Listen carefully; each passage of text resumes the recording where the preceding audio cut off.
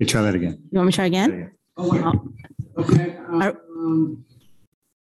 Yeah, let's go. Okay, let's try this again. All right. Welcome to the July 25th meeting of the Lawrence Douglas County Metropolitan Planning Commission. Hello, everybody. Before we get started, we are still hybrid. We have people online and in the room. So I'm going to ask Becky Pepper to read the protocol for this evening. Thank you. Good evening, everyone. My name is Becky Pepper, Planning Manager. Joining me here in the City Commission room is Jeff Crick, Planning and Development Services Director, and Kyle Kobe, who'll be helping to facilitate the Zoom video portion of the meeting. We will work alongside the chair to facilitate the meeting proceedings. I have a few housekeeping items for this hybrid meeting. This meeting is being recorded and broadcast on the city's YouTube channel and on cable channel 25. Please remember to mute yourself during the meeting when you're not speaking. The chat function for this public meeting is disabled. All chats will go directly to the Zoom facilitator. Unless you're participating during the meeting, please turn your video off. This allows the active meeting participants to be seen on screen, and you'll still be able to hear the meeting. When you are participating, though, please turn your video on, and if you have any trouble, you can send a chat to the Zoom facilitator. The city reserves the right to mute people or turn individual videos off to minimize distractions during the meeting. And with that, I'll now turn it back over to the chair. Thank you, Becky. Before we get started here, general business and through the agenda, I'd like to ask that we rearrange the schedule a bit. We have 3 items that are related, and then 1 item to go at the end of the evening as the agenda reads now for SUP 22-00165. If there are no objections from the rest of the commission, I would like to move that to the front of our regular agenda so we can spend the bulk of the evening on the matter of the rezoning and special use permit. Great idea. Yeah. Objections? Okay, so we will go with item number 2 first when we get to the regular agenda. Okay, for now, we're back up to the minutes. If there are no objections, do I have a motion to approve the minutes? Move, we approve minutes. A second? Second. Commissioner Carter seconds. Any discussion? All right, can we have a vote, please, Jeff? Commissioner Ashworth? Yes? Commissioner Baroda? Yes. Commissioner Carpenter? Yes. Commissioner Carter? Yes. Commissioner Doover? Abstain. Commissioner Rexroad? Yes. Commissioner Thomas? Yes. Motion passes 6-0-1. Great, and thank you. And I would also like now to take a moment to welcome our newest commission member, Prashant Duvor. Thank you. I'm sorry if I will get that. Perfect. That was okay, perfect. Good. So welcome. Thank welcome. you. Thank you. All right, so on to communications. Do we have any written communications from the public? All communications were included in your packet this evening. Do written communications from staff, planning commissioners, or other commissioners? No additional items tonight. Okay. Do we have any written action of any waiver requests, determinations made by the city engineer? None this evening. Okay. Is there disclosure of ex parte communications? Seeing none online or in here. Okay. Any declaration of abstentions from specific agenda items by the commissioners? Hearing none. Okay, now we are at the point where we allow general public comment. So this is comments from the public that are not related to the items before us this evening. Are there any members of the public that would like to speak to anything other than what is on the agenda this evening? I don't see anybody in the room. No one online. All right, then we will move on to our regular agenda items. And so what we're going to do is take number 2 first. That is planning staff Luke Mortensen will present the project. It is for approval of a special use permit for the expansion of a legally non-conforming bar lounge. And Luke Mortensen will present. Good evening, Commissioners. Luke Mortensen, Planner of Planning and Development Services. Let me make sure I have my screen right. 1 minute. Okay, thank you, everybody, and thank you, Chair, for amending tonight's agenda. Both myself and my applicant, thank you for that. As Chair Ashworth just noted, this item is a request to consider approving a special use permit for the expansion of an existing legally non-conforming bar lounge use located at 733 New Hampshire Street. I added this slide for clarity as the addressing could be confusing. The existing legally non-conforming bar lounge use, Leroy's, is addressed as 729 New Hampshire Street. It's shown in red. The proposed internal expansion area is shown in yellow. Douglas County addresses the overall parcel as 735 New Hampshire Street. However, the area under consideration tonight is the building area that's currently addressed as 733 New Hampshire Street. It's shown in yellow.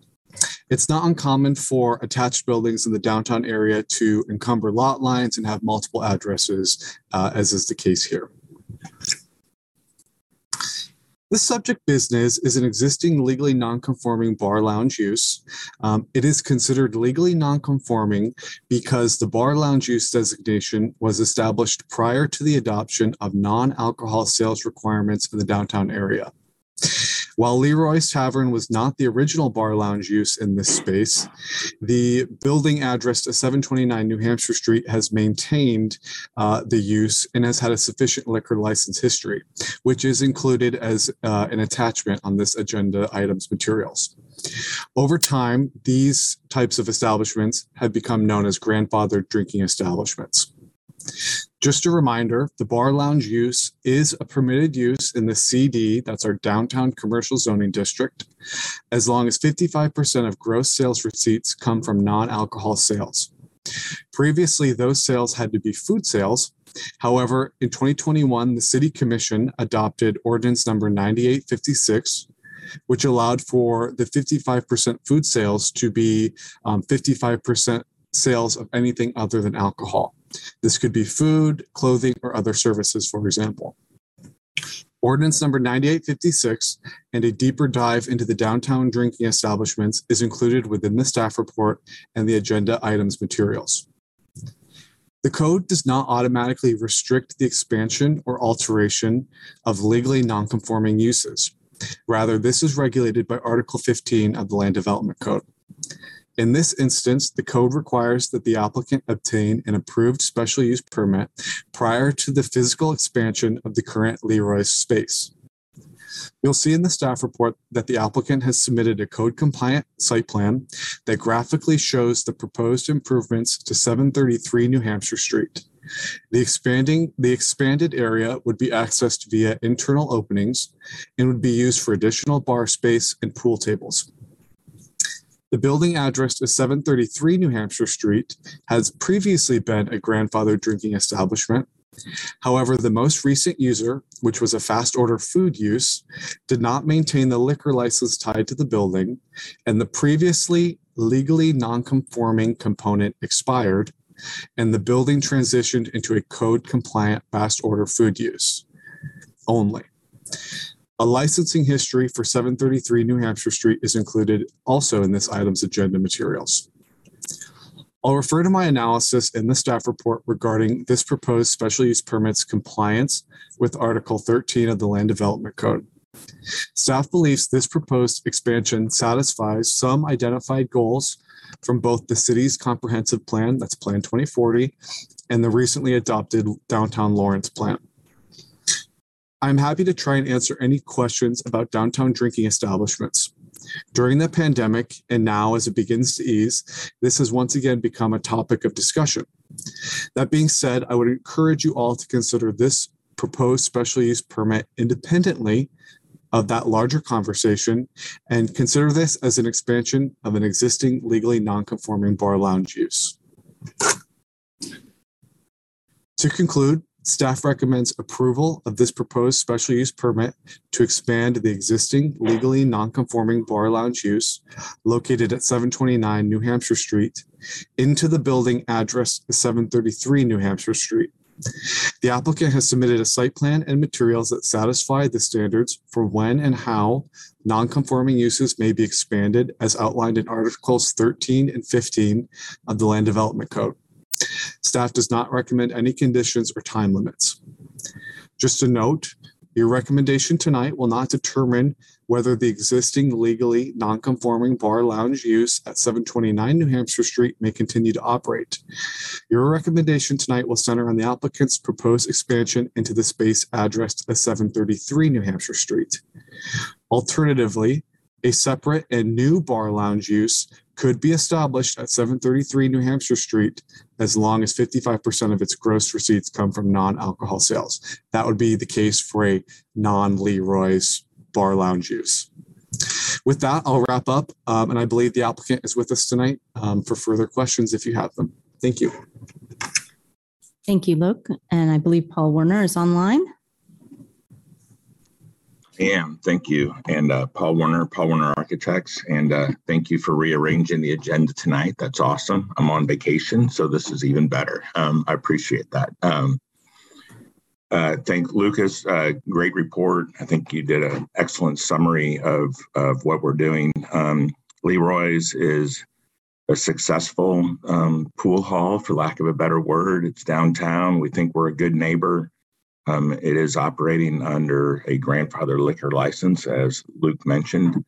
The space available next door became available when Grinders kind of failed. And we submitted some pictures. I don't know if you guys have seen those, but when they left, they took everything. So I wanted to be clear that everybody knows there is nothing left in that building at all other than the bathrooms, which is kind of awesome for us. But in doing a little bit more research and stuff, that Leroy's is really hamstrung by doing pool tournaments because they can't have enough pool tables to really get some of the bigger tournaments. So this is an opportunity for them to expand their business. Think it's a great use. It's a good building to expand into. It's a good street to expand in downtown, we believe. We think they're a good neighbor. We don't know of any issues at all that some of the other bars have. So we appreciate staff support, and we look for your guys' support, and happy to answer any questions. Thank you. Thank you very much. Is there any public comment on this item? Now's the time to invite public comment on this particular item of Leroy's Bar downtown.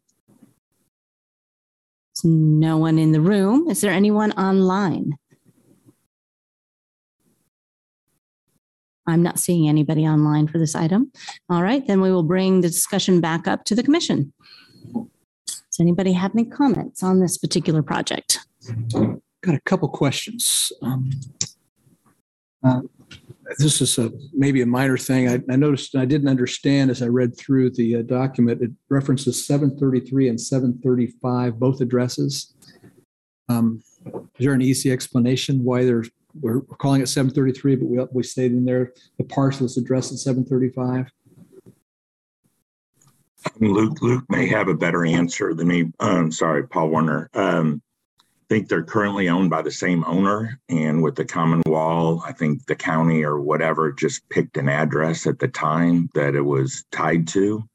So going back to Luke's original slide that showed we have Leroy's, and then there's the one-story section of that we're going to expand into, and then the two-story section is actually under the different address. But for whatever reason, that's how the county had them listed, and that's where we're stopping at the dividing wall. So we need to make a little effort to probably get that cleaned up. But I hope that helps answer that question. Kinda. Thank you. Okay, I keep going just a little bit. Please. Paul, is it the intention of Leroy's to expand fully, going to knock a hole in the wall and operate as one business inside of both properties? Both addresses?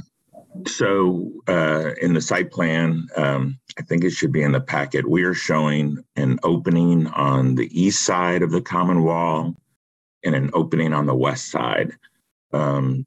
That's one of the reasons we have Lynn Zollner, the HRC administrator, support, is that she was concerned that we were going to do what you kind of said, knock out the common wall, and we were really not doing that. We're providing a 6-foot opening on the east side and a 6-foot opening on the west side. So how we see this really operating, how the owner would love to be busy 7 nights a week, but that just isn't the case. So Leroy's would function the way it currently functions today. And on those special nights or special occasions or a big weekend, hopefully football games, stuff like that, when it's at capacity, that's when you open up the other side, and then it would function as a full pool hall for both spaces. But those spaces won't be used every day. We just don't have that capacity yet in Lawrence. So, but it is separated enough that it can operate as one, but it would not be opened up entirely. Thank you. Thanks. Questions, concerns from other commissioners? Just a quick question. So in the future, if it were to be split again, do both units have the same grandfathering status? That would be a question for Luke. Yeah. Luke Mortensen, Planning Development Services. I can get back with a complete answer, but my interpretation at this point would be 729, the existing Leroy's, would maintain it. And I do not believe 733 would maintain it, given the fact that there was that time period where it had gone away. To be a non-conforming use, you have to have established it in a compliant manner and maintained it. And so this would have that brief time period, roughly 2020 to 2022, if approved, where it did not maintain that non-conforming status. Thank you.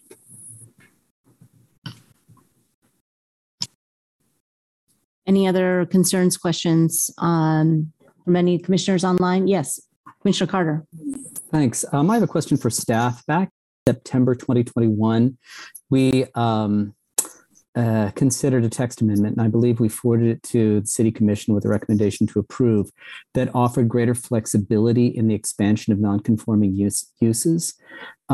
Could you remind us of what happened to that text amendment, and also how it might affect, how this expansion might affect the bottleneck, which was, I believe, the entity that requested that text amendment? Yes, Luke Mortensen, Planning and Development Services. Yes, you are correct. There was a text amendment to the Land Development Code that altered and kind of amended how non-conforming uses can be expanded and altered. And so that's going to be in Article 15. And this actually took advantage of that. And so because it was expanding, I'm going to pull up that section so I can look at it. Because we separate them by residential and non-residential uses.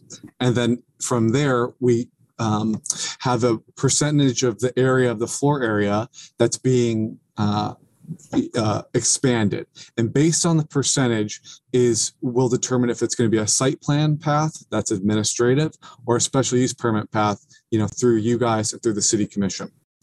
Because this case was a non-residential use that was expanding more than 15% of its existing non-conforming floor area, that's why it got put on the SUP track. And I would imagine, to my knowledge, I haven't seen anything from that bottleneck come through, but that would probably be a similar situation if they were looking to expand more than that 15% of the existing floor area. Great, thank you, Luke. Yes, thank you, Commissioner Carter, for reminding us of that previous text amendment. Any other? Yes, Commissioner Carpenter. Thanks. Luke, you look like you're about to tell us a scary story at a camp. Maybe you can. The one for the bottleneck, if I remember right, please let me know if I'm remembering this correctly, was to expand it, and expansion was only to be used for storage area or for a kitchen or something like that, not for actually where alcohol would be consumed. So how would that compare to what this request is?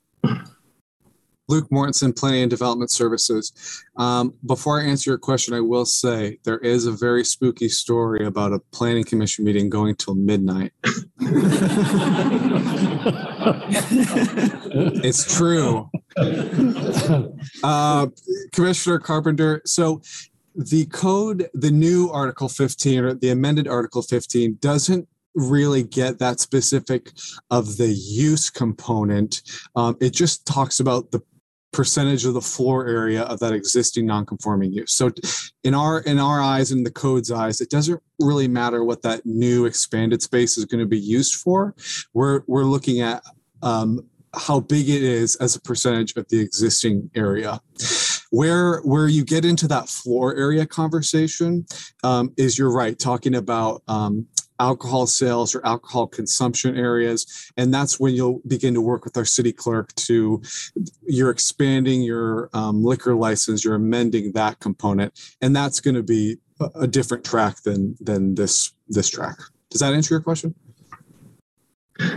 Yes, I guess it does. I just remember the conversation about the floor area. I do remember about the liquor license, and you have to draw out your floor areas. And I mean, they get incredibly specific when you work with the liquor license. I mean, you have to show where everything is. But I think that request actually came with us along with the text amendment. So we spent a lot of time talking about the use of the floor areas and the special use permit. Yeah, and so maybe it doesn't matter anymore with the way the text amendment's gone. Well, the previous Article 15, it's mostly taken care of by the liquor license.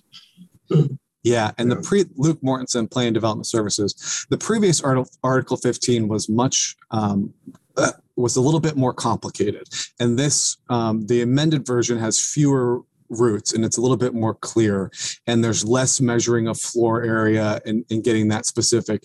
Now it's a little bit more clear, residential versus non-residential, and then we have certain benchmarks. We have 15% and 25% of our floor areas, and so I'm guessing that's what you're thinking of, probably of the more complicated previous version of 15. I was just wondering how this compared to that. So I'm glad to hear things got a little simpler since then. And just so the commission is aware, it is the power saving features of the building that Luke is sitting in. He did not intentionally turn off the lights.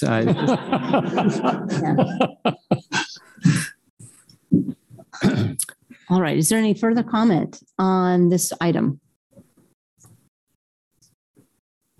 One additional comment. Yes. I certainly am in support of this development. I think Leroy's has been around for a long time. The idea that this development might create an environment that helps attract people from out of town into Lawrence, in downtown, heads in beds, shopping up and down Mass, I think is a positive thing. So I'd certainly be in support.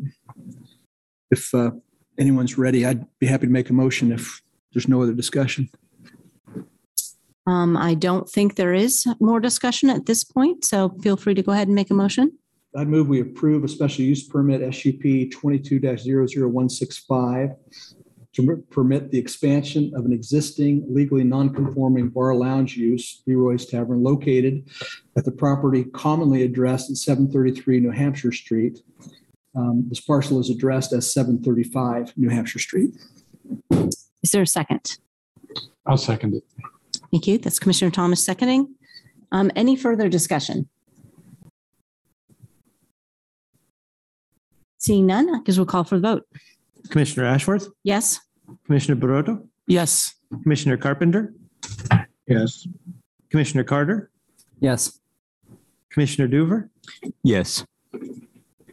Commissioner Rexroad? Yes. Commissioner Thomas? Yes. Motion passes 7-0. Thank you very much. Enjoy your evening. Thank you. All right, now we are headed for regular agenda item number 1. The 3 parts, A, B, and C. Each will have to have a separate vote this evening. But staff, Mary Miller will be presenting all 3 at once. Then we will be accepting public comment. I've been told there's been a request to extend the public comment, or each individual who is going to speak on this in public. So I'm allowing that to go for 4 minutes instead of the regular 3 minutes. If the applicant has a couple more minutes on their 10 minutes, that would be fine as well. So what we'll do is we'll have staff present all 3 items. We'll have public comment on all the items, and then we will have a discussion on 3, but separate votes. The applicant is requesting 10 minutes per item. Well, I was going to give 4 minutes per person. Okay. So we could take, I imagine that in public comment, most public comment will be addressing the whole package. For the presentation, the applicants are asking for, since there's 3 items on the agenda, 10 minutes per item. Mm-hmm. We were requesting to have 10 minutes per item. There is a presentation from Evergy. Is that okay? 10 minutes per item. Thank you. Sorry. Thank you for clarifying. So, planning staff, Mary Miller. Thank you. Good evening. I'm Mary Miller at planning staff, and I will be sharing my screen here quickly. As you mentioned, there are 3 parts to this project or this application. It involves a rezoning, a preliminary plat, and a special use permit. I just moved around. This item was before the Planning Commission in 2021, in June of 2021. And the Planning Commission held a public hearing and returned the items to the applicant with directions to work to address the issues that were raised at the meeting and to work with the neighboring property owners. Now, the applicant since then has purchased additional land, which allowed them to move the substation to the north. And we've identified an error in the staff report. The applicant notified me that it was moved 42 feet to the north, not 62 feet. There was a typo in some of the information. So it was moved 42 feet further to the north rather than the 62 that was noted in the staff report. Since it's been over a year since it's been before the commission, and there's several new commissioners, I'll present this as if it were a new item, but I will highlight changes from the previous plans. With the additional land, the rezoning application is being revised just to update and the area within the request. Approximately 2 1/3 acres were added, bringing the area from 7.23 to 9.57 acres. The project includes 1 lot along Castle. It's 1844 Castle. This is currently zoned RS7, so while it is part of the overall project, it is not part of the rezoning request. The area outlined in dark blue is the area that was in the 2021 rezoning request, and the area in the dashed, that's just generally showing where the new area was added. This rezoning request would extend the RS7 zoning over the entire property. Per the cooperation agreement between the City of Lawrence and the University of Kansas, land that is owned by KU or the KU Endowment Association can be zoned UKU, University Kansas University District. Land within this district is exempt from the Land Development Code, but is governed by the cooperation agreement. When property is sold and is no longer owned by KU or the Endowment Association, it is necessary to rezone to an appropriate zoning district so that future development on the property will be subject to the standards of the Land Development Code. This map shows the zoning districts in the area. The area highlighted in yellow is currently zoned UKU, and the subject property is outlined in blue, as I mentioned earlier. And we have RS7 zoning to the west, except for 1 lot, which is zoned RM24 for multi-dwellings. It's currently developed with a detached dwelling, but it would be possible to develop it with a multi-dwelling. The area to the south is zoned PUD. This is an older zoning district. When it was instituted, there was a base zoning of RS2, and that was a single dwelling district, which converted with the 2006 Development Code to the RS7 district. So the property is basically surrounded on the west and the south by RS7 zoning. So the RS7 zoning that's being requested would be similar to and compatible with the zoning that's currently in the area. The RS7 district permits a very limited range of uses. Uses permitted by right are on the left side of this table. Being permitted by right means you either don't need any approvals, and that would be crop agriculture, or you just need a building permit, and that would be the residential projects. If you're a minor utility, a limited extended care facility, or a neighborhood institution, you would need a site plan. All other uses in the RS7 district would require a special use permit. Some uses are considered compatible with residential, but they may have off-site impacts, and so they require special use permits, such as an adult daycare home or a cultural center or library. And then there are other uses which may be necessary to locate in a residential area, such as utilities and cell towers that may also have off-site impacts. And these are also permitted when approved with a special use permit. And the intent of this project is to develop the property with a Evergy substation. So the rezoning is being evaluated for the appropriateness of the proposed district in the area, and the proposed use will be evaluated with a special use permit, which is also being considered tonight. Another factor we look at with the zoning request is any detrimental impacts that could occur with the rezoning. And with the proposed rezoning, this shows the 2021 proposed layout of the substation with the transformers. And then with the additional area, the layout has been revised. There's some more area, about 42 feet more to the south.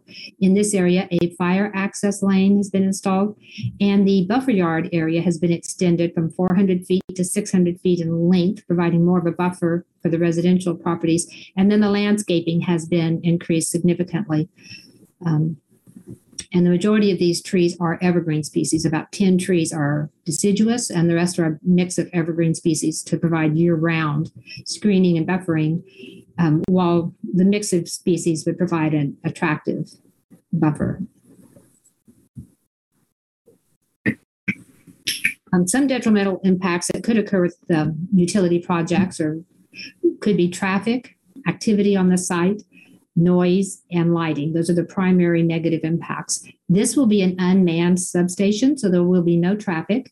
As a matter of fact, they are requesting a modification from the requirement to provide off-street parking, and we'll discuss that a little later, but there will be no employees coming to the site to park. The only traffic to the site will be maintenance.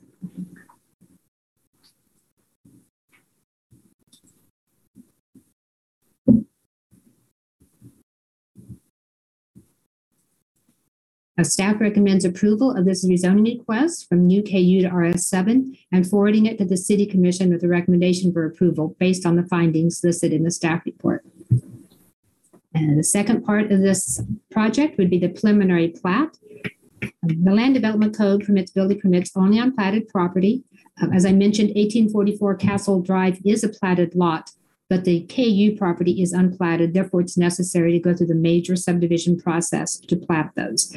The two properties would be combined into one platted lot of approximately 9.98 acres, and neither of the properties is currently developed.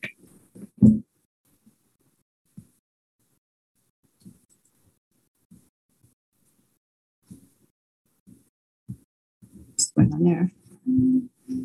This graphic, the top one, shows the previous proposed lot, and the proposed lot, current proposed lot is shown on the bottom. As you can see with the additional area, the facility is moved to the north somewhat. Also, all of the grading is able to occur on the subject property now, where previously it extended over into the KU property. No changes are being proposed to the utility easements. There'll be a sanitary sewer easement on the lot to the west, or utility easement anyway, and that will remain. And then there's a West Star easement along the south property line of the subject property, and there's no changes being proposed to that. In addition, there are off-site easements. The project will not take access to Castle Drive, even though it will have frontage on that. It will take access to Bob Billings Parkway for their construction, and this gold area is a temporary access easement for that construction access. When it's up and running, access will occur through the KU property to the east, and in this graphic, north is to the left of the page. So this is where the trucks that come to access the site will drive through. The red area is just showing there used to be a temporary construction and drainage easement in this location. That's no longer necessary since all the grading will be on the subject property.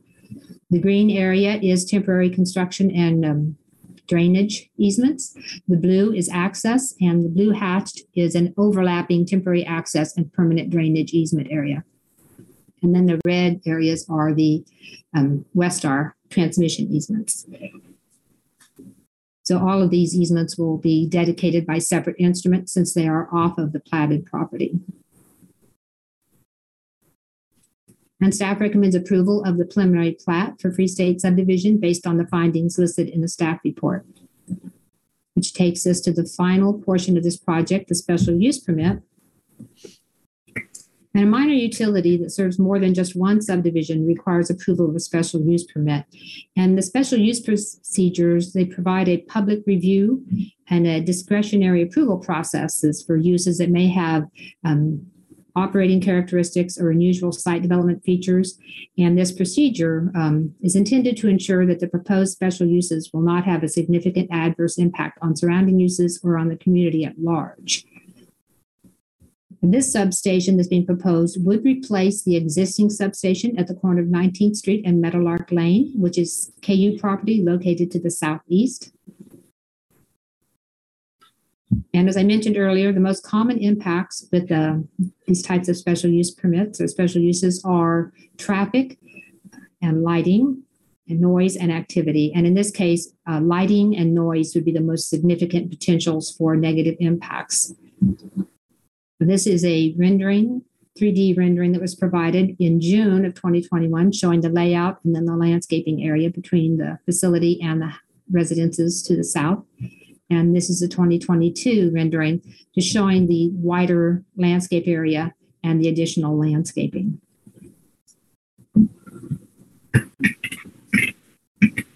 The only exterior lighting that they will be using will be emergency lighting. So this will not be lit except when maintenance is going on at night, emergency maintenance.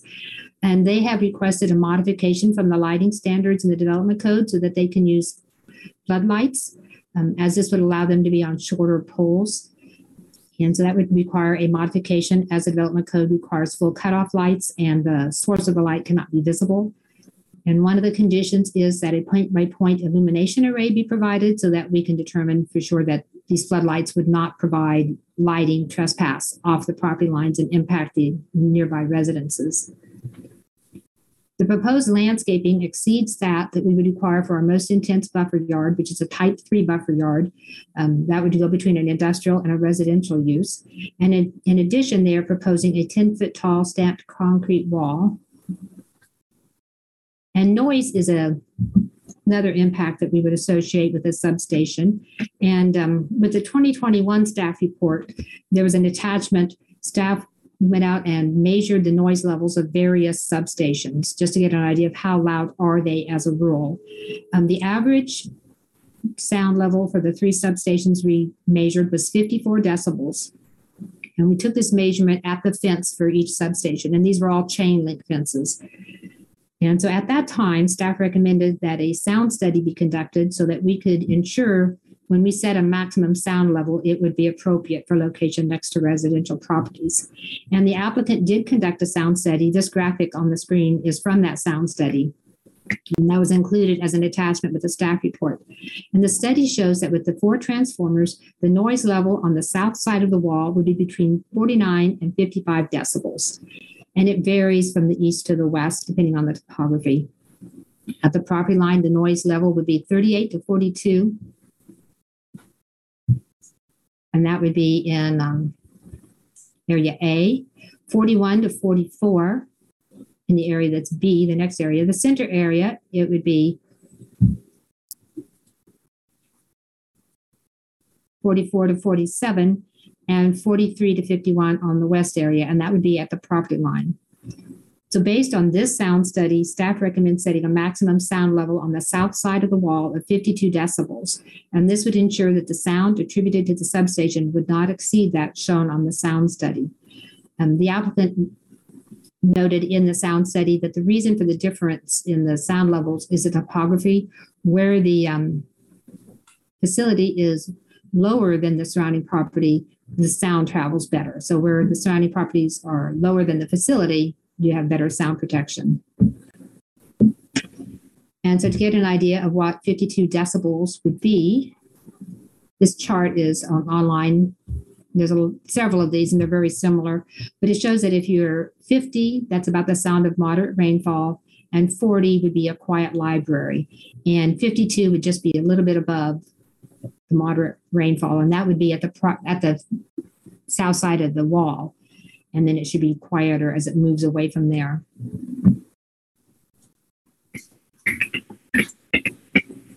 So we received several public comments, and those are included in your packet.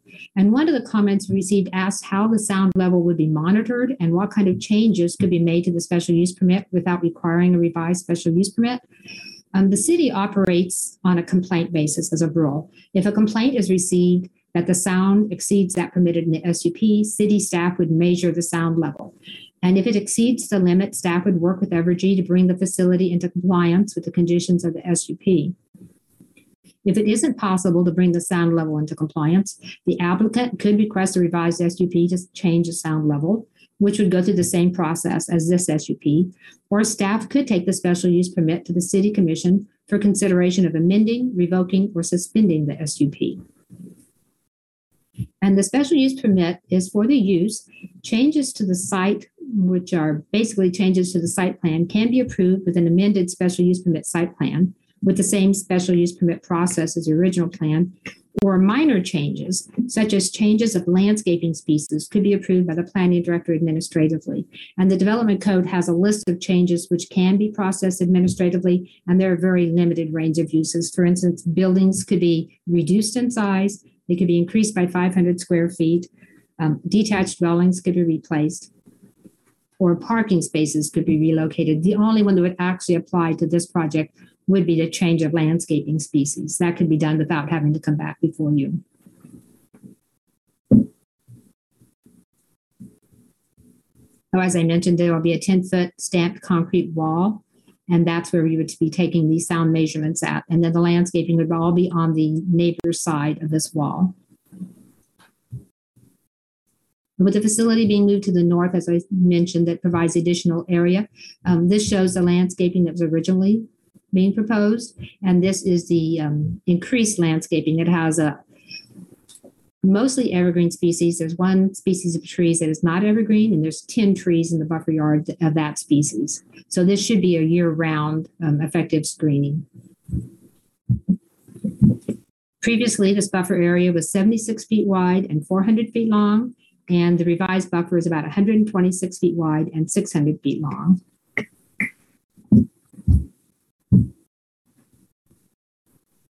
So there were two modifications requested. One was from the parking requirement. Section 2902 of the Development Code requires off-street parking for minor utilities.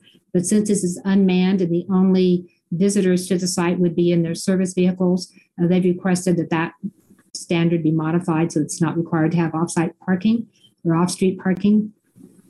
And then a modification to the lighting standards so that full cutoff fixtures are not allowed and they can use the floodlights. And of course, we would look at that point-by-point illumination array to ensure that that would not create a trespass issue for the neighbors.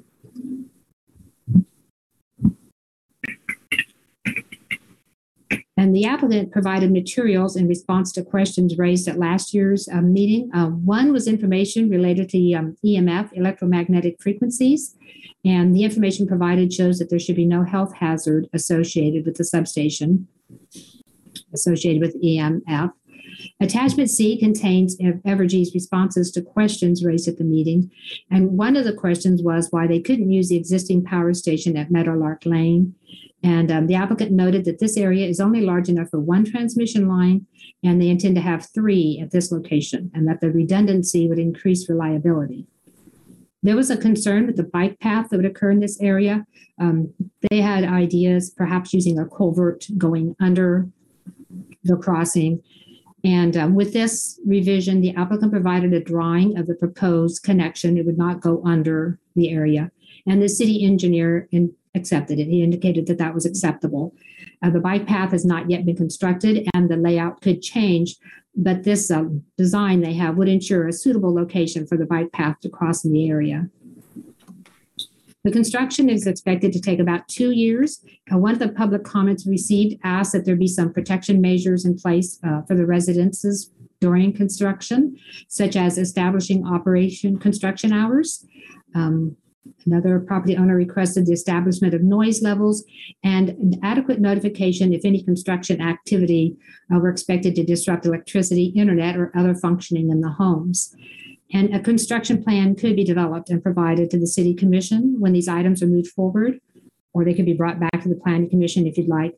This plan could include hours of construction and notification of any disruption expected to occur from the construction.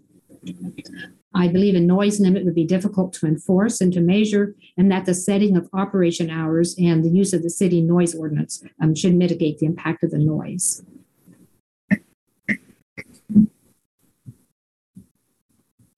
So staff recommends approval of the special use permit with the requested modifications and forwarding it to the City Commission with a recommendation for approval based on the findings listed in the staff report and subject to the conditions in the staff report, with the addition of a construction plan, if the Planning Commission finds that appropriate, which would set the hours of operation and notification for expected disruptions to household power or internet. And that concludes my presentation. And I believe the applicant is here. So, yes, thank you, Mary. And will you be taking these in the order? We have an overall presentation that we'll walk through.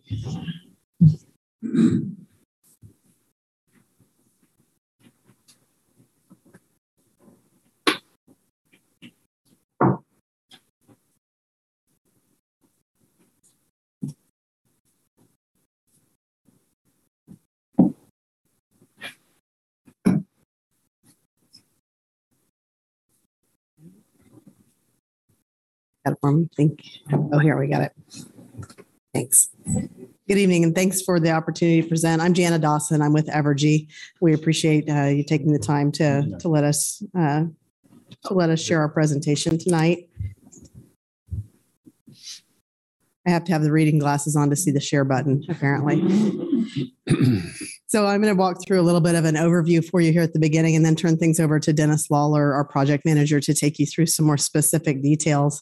But we wanted to come through and provide a little bit of a company overview that explains the context of the project, in that our company's strategic plan really has put an emphasis on improving reliability, sustainability, and affordability for the customers that we serve. We're up to now with the merger of KCP&L and Westar in 2018. We have a service territory that covers both parts of Missouri and Kansas, and about 1.6 million customers that we serve within that. And we have about 4,400 megawatts of renewable energy now. So about half the energy that we provide to our retail customers are coming through from renewable sources. That's that sustainability piece. We have about 10,000 miles of transmission lines and about 52,000 miles of distribution lines that feed into neighborhoods, and about 16,000 megawatts of generation capacity now. So that's where the company is size-wise. From a generation capacity by fuel type, again, as I mentioned, we are continuing to move away from fossil fuels. That's part of the sustainability portion of our plan. Right now, as I mentioned, we're about half that is coming from renewable or emission-free sources, with a goal to achieve our net zero carbon emissions by 2045, assuming a favorable regulatory environment and the ongoing evolution of technology that enables us to make that transition. Our emissions reductions were down about 46% in CO2 emissions since 2005, about 98% in SO2 and 88% in NOx emissions. So again, those are actuals in 2021 versus 2005 levels. And we also have a pretty robust water conservation program that we've put in place, where we're recycling and returning for downstream use about 281 billion gallons of water, with only about 13 billion gallons consumed. So you can see the emphasis on sustainability. When it comes to that customer focus, we have been managing through the COVID environment like everyone else. We were one of the first companies in the nation to put a moratorium on disconnects to help people manage through COVID. So we do have that emphasis on customer. And we take you through all of this to really help emphasize the commitment that we have to the stakeholders who we work with and the residents who depend on us for the electricity that they need to power pretty much everything that they do. We're coming back in with giving campaigns and donations to the community, and also an emphasis on economic development projects, such as the project with Panasonic that we know is going into the DeSoto plant. Those are the kinds of things that we work on as a company to help grow our communities. So as far as the project process overview for this particular process or this particular project, we'll take a look at, we wanted to give you a quick overview of how this all fits together within the framework. So we generate the power at the power plants. We have transmission lines that take it from the power plants to substations where the power is stepped down to where it can be delivered other places within the distribution system. So the distribution lines are kind of like the feeder lines into the neighborhoods that then go to the service lines that connect to your house. So in this particular case, we're talking about a transmission line, a large lines that come into this substation that help power a large portion of the Lawrence community. And as we go through projects like this from a stakeholder engagement standpoint, we come in and we do a route study and selection before we ever build anything. We take time to do the study and selection. We go through and acquire any easements that we need to do. We come in with community engagement opportunities and open houses where we visit with residents. We take the surveying and soil and boring sampling, line engineering, right-of-way preparation, construction, and then at the end, right-of-way restoration to be sure that we're good neighbors and we leave things in as good as condition or better than what we started. And in this particular case, when we're talking about a substation, these sites require large areas of land that can be accessed for maintenance and connected to the local power grid. And that's why we need a little bit more space than what we were talking about over on the Meadowlark side. We need more room to be able to access. And it can be especially challenging to find places in urban areas where we're coming back in and replacing aging infrastructure to be sure that we're developing the grid and making it ready for the future. And that's why this site is particularly ideal for what we're talking about. And when I'm talking about enabling for the future, what we're talking about with this is being able to deliver the power that all of our stakeholders need. And we come in and look at stakeholder needs and talk about, in this case, neighbors, businesses, the community, local leaders, our regional customers, our regulators, and our employees all feed into the stakeholder engagement that we take a look at.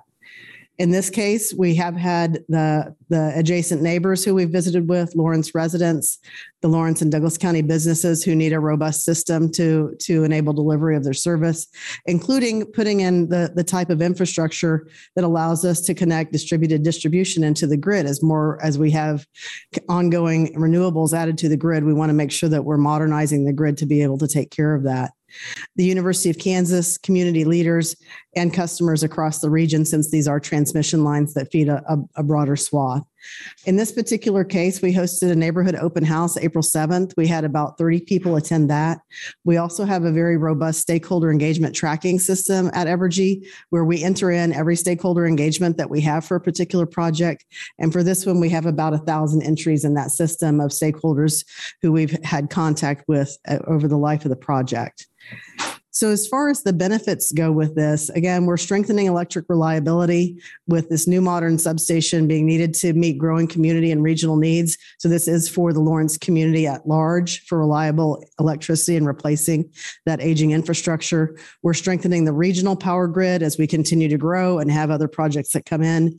The demand for energy will be changing, and we want to make sure that we're able to support those additional renewable energy resources. And then we're preparing for future growth in the area.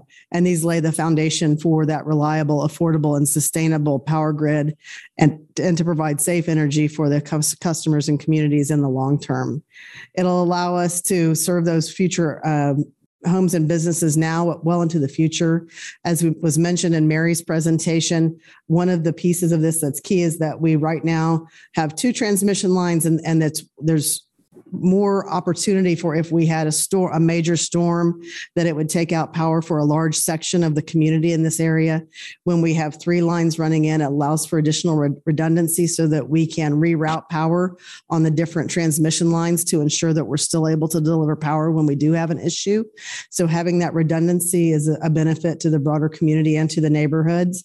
And the way that the lines run, we're talking about benefits for the Lawrence community at large. And then again, building the Free State substation allows for the existing transmission line and substation to be removed. So the transmission lines that are in the neighbor's backyard right now will go away. That'll go down to smaller distribution poles. And then the substation that requires the trucks to be going into that residential neighborhood, that can be removed, and we'll have this one where we have the access through the KU property. So we wanted to go through and give you that overview that kind of set the context for that reliability, sustainability, affordability piece that we're looking at. And so with that, I'll turn it over to Dennis to go through the project details. Thank you, Ms. Dawson. Thank you. Thank you, Jana.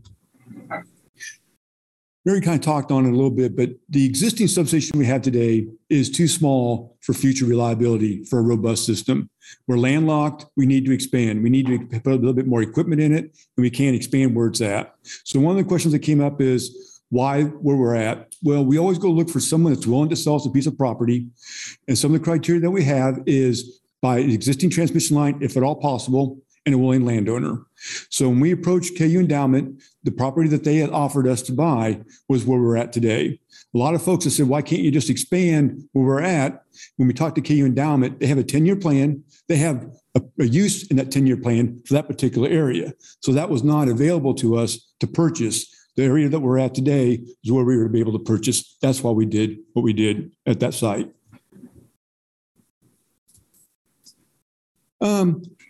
So we did have, like Janice said, took a lot of public information. We reached out to communities. We had some Zoom meetings, which we'll go through in a minute about the details of that.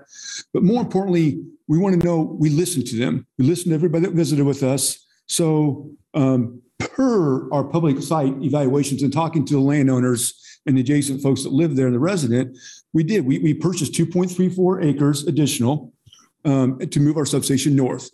We also performed a sound study. Again, that was over and above the requirement, but we felt it was the right thing to do for the community. So that's what we did. And we'll go through those details in a minute. We added a fire truck lane on the south side of the substation, as Mary pointed out in her presentation. We added additional 79 plantings on the south side as part of the landscape plan as well. More than the planning department recommended, but we thought it was the right thing to do. The other thing we did in terms of our drainage is we made sure that all the drainage would stay on our property. So we added a berm. Oops. Wrong way. Sorry about that. Oh, there we go. Sorry. We added a berm to make sure that all the water would stay on our property. That way it would drain into the stream down on the east side of the property.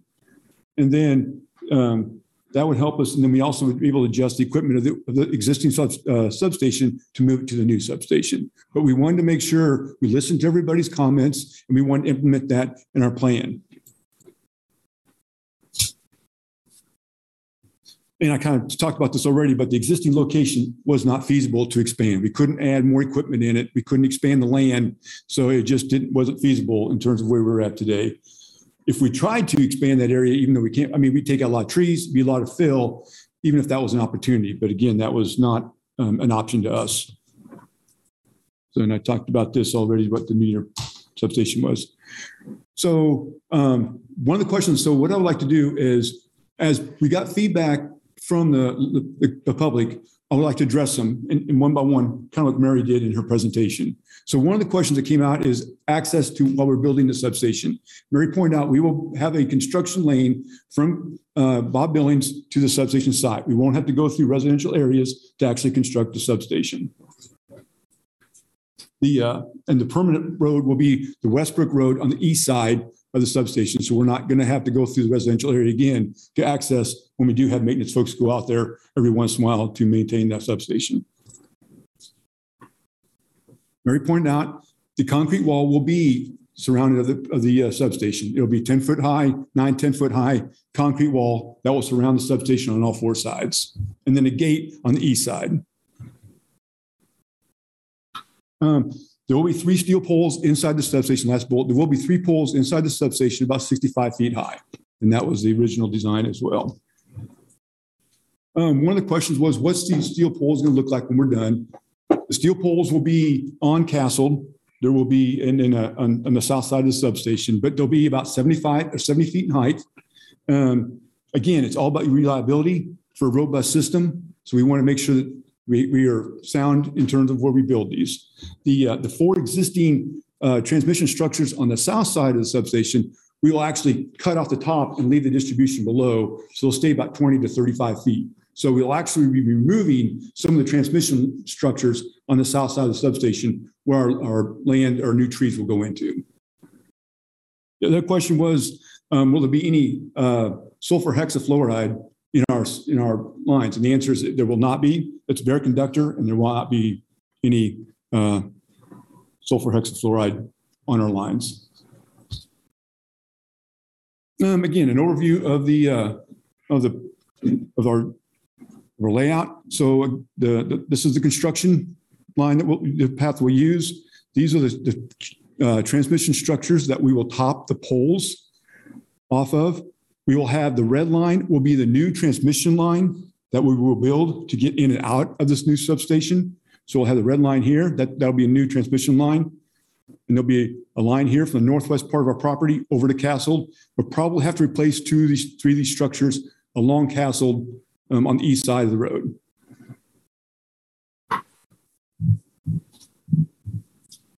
Again, a rendering of what it looks like when we're all said and done. And this is the layout of the structure of the substation when we're all said and done. Again, with landscape, and then access from the east. We'll have a road coming in from the east. So that's how we'll access the substation. So one thing I wanted to put together was landowner notification. So just to lay out what our process was, did we notify anybody? How do we notify folks? So if you look at the first letter that, apologize, I can put my glasses on. January 25th to 21 is when we sent out the first notification letter to any landowner 400 feet of the property. And then May 6th, we did a Zoom meeting, an invitation to a Zoom meeting that we held on May 18th of 21. And then in May 24, we mailed out a letter to all the landowners. And then we sent in September 21, we sent an updated letter saying, hey, we're working on the updates to comments that you provided back to us to let them know that we're still working on it. So the communication went out. And then we sent another one out in November of 21 because we're still working on it. We had to purchase, again, we had to move the land north, so we had to buy more land. We had to redesign the substation. So we wanted to make sure it was right before we finalized and went forth. And then we sent all landowners 400 feet about an open house. And we held that open house on April 7th. So in all, we had, by phone, we contacted about 400 residents. We emailed about 60, in person, less than 80, and then others being text, whatever the case may be. The other thing I want to highlight is we are not required to go door to door, but we did. We wanted to make sure folks knew about it. We door to door, knocked on the door, visited with them. So that was something that we did over above because we wanted to make sure they knew what was going on. And we were communicating with the landowners. And then this is the construction schedule. So hopefully we'll start this. Hopefully tonight we'll get a vote. And then we'll start construction this fall. And then next year we'll start with the substation itself and the transmission line. Finish it in 24, and then 25 we'll remove the KU West Campus substation.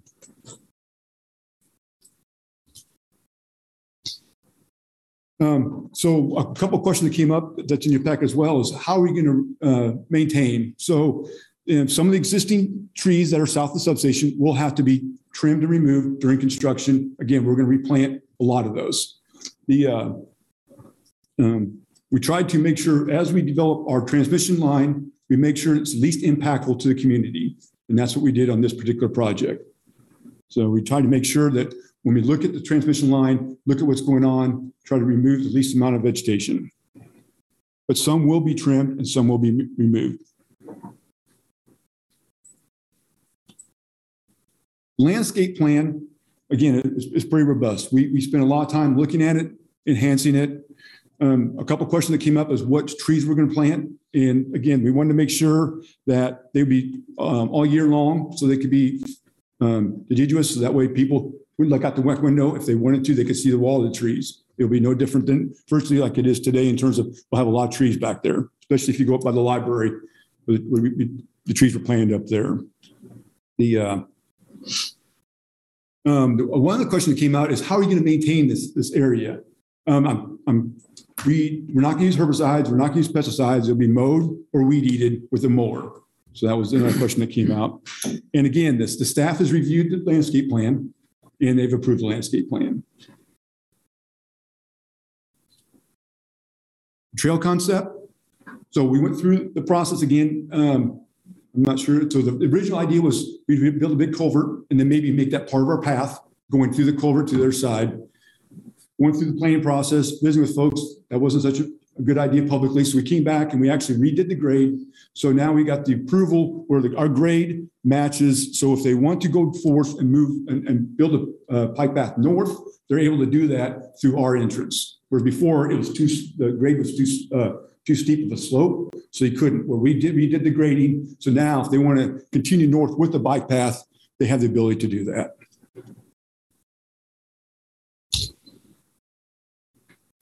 Stormwater drainage, that was another concern people had, was that we were going to force water, especially the folks that live south of the substation.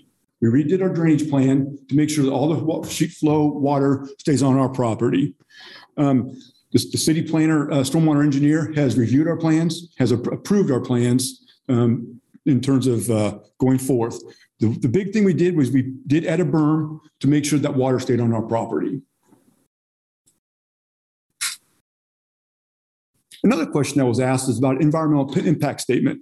We did conduct an impact statement, and the opinion of the environmental professional that said that no further investigation needs to be done at this time. So that was done as part of the process. Groundways. One of the public meetings we had, or the last public meeting, open house we had, came up about groundways. They're concerned about groundways from the the transformer that we have. We have had no issues ever that we know of internally of ever having any ground ways or any issues related to ground ways. We operate hundreds of substations across the territory. And again, nothing has ever been found that's been an issue regarding ground ways. The substation is built, the transformer is built on a very thick slab of concrete. All the breakers, most of the equipment that is heavy will be on concrete pads. So again, the ways that we have water lines, we have storm sewer lines going by a lot of our substations. We've never had any reported issue of any of those cracking or failing due to ways. The home values came up in terms of you build a substation, my home value is going to go down. The Douglas County appraiser noted that in the studies we've done on similar situations, there's been no detected significant impact on the property values. And the staff also reviewed that, and they said no information is available, which would indicate that the location of the substation would not negatively impact the value of the properties in the neighborhood. Cell and towers. Can we put cell antennas, towers on our substation? And the answer is no. We're concerned about if we did anything like that and they fell down into our equipment, there's a good chance of causing damage to our equipment, causing outages, things that we don't want to have happen. So we do not allow any antennas, anything like towers on top of our substation walls. One of the questions that was asked was, what equipment do you have in the substation? So we made a list of the equipment that we have in there. And the only equipment that the breakers, again, was one of the reasons we needed a new substation. They do cause a big clunk. However, it's several thousand. It's only if it's ever a huge storm. I'd say majority of our systems never have had it. Some of them had a few, but it doesn't happen very often. But that would be the only thing that would be for the breaker. So the question that came up about sound. So we did go out and hire and did a sound study for this particular substation. And as Mary mentioned, when we discussed it with the city planner, with Mary, we recommended 55 decibels. She came back as a group and said, I prefer that we recommend 52. So we said, that's fine. We will do 52. So I felt that was a good negotiation based on the recommendation. The other piece of equipment that may potentially cause noise besides the transformer is called a power control center. It's a PCC. It's a virtually a 20-foot by 10-foot wide building, more or less. If you look at it, they do have air conditioners in them. So it'd be just because in summertime you want to keep it cool because folks have to go in there and work. So it would be an air conditioner, and 62.3 decibels is what would be the outside reading of those control buildings, and that's 10 feet from it. That's still inside the wall of the substation.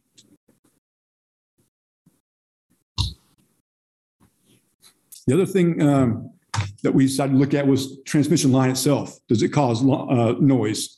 So the thing that's called is called corona noise. Usually it's based on the voltage of that line.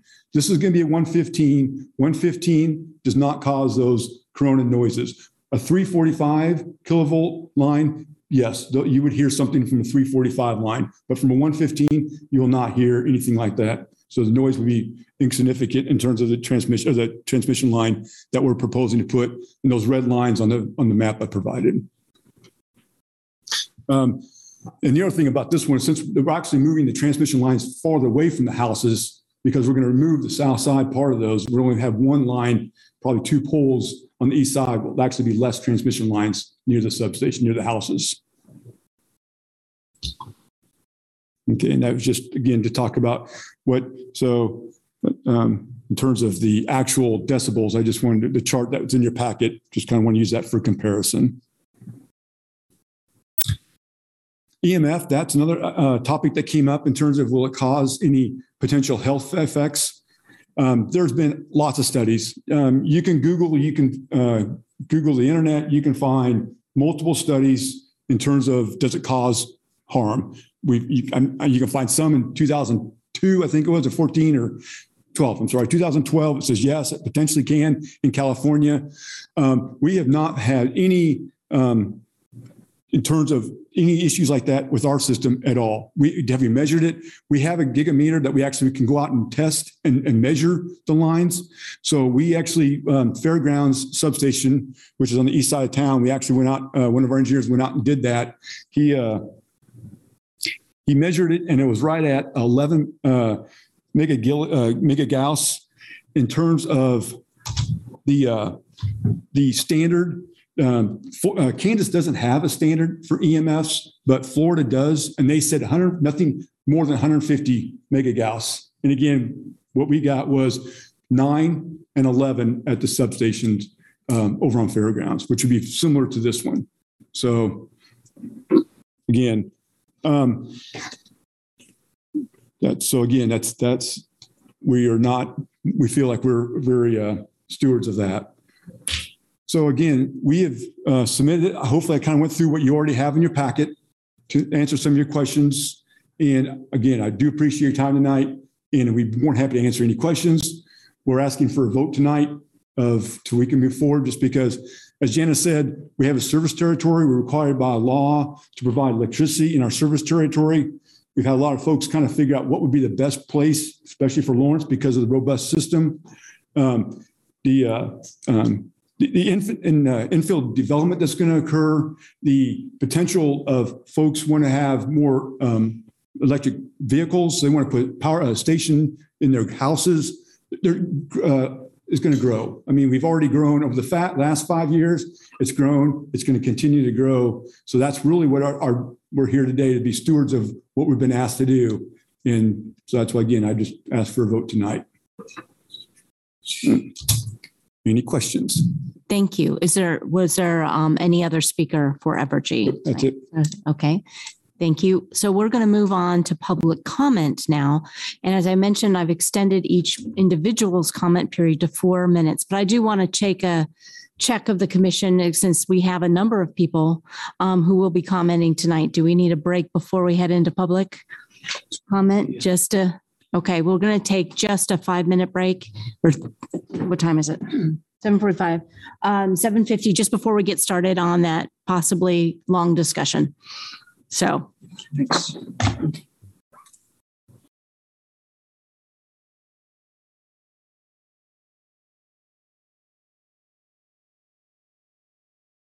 And just before we open public comment, remember we have 4 minutes each, and please pay attention to the time. I will ask you to wrap up at 4 minutes because we have a number of people who want to speak. And so please don't take it personally, but I will ask you to wrap up at 4 minutes. And please, if you do have questions, you can ask the questions to the commission rather than directly to other people, and we will try to make sure we get those questions answered, whether they're to staff or to Evergy. All right.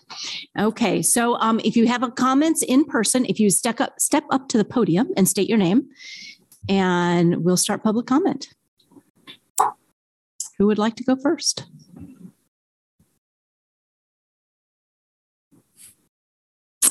Is there no one in the room that would like to speak? Okay, well then I guess we will go to the online commenters. Let's see. Miriam Kane, please. Well, my name is Miriam Kane. My family has lived on West 19th Street for over 38 years as of June of this year. I live across the street from the house whose backyard is a proposed substation site. That very site debunks the statement of not disrupting the neighbors. Why is it necessary to build in an established neighborhood? Aren't there other sites that could be upgraded or improved? And I think that question has been answered, but that is one of the questions we were asking. And why on this section of fields? I did attend the April 7th open house, and all of the neighbors who attended with me got several different answers. What guarantee do we have if this proposal is passed that more of the same will not happen with non-answers? Thank you. Thank you. Can I have somebody else online that would like to raise their hand, either electronically or just Charles Walther, please.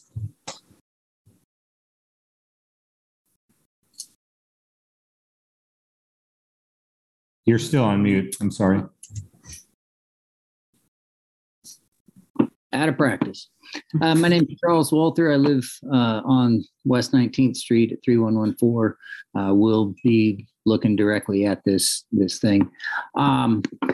Couple of big complaints that we have. We're opposed to every aspect of this. Obviously, use electricity as is evidenced by this, but just because this is the only piece of land that KU would sell them is not a reason to put something that's an industrial site in residential areas.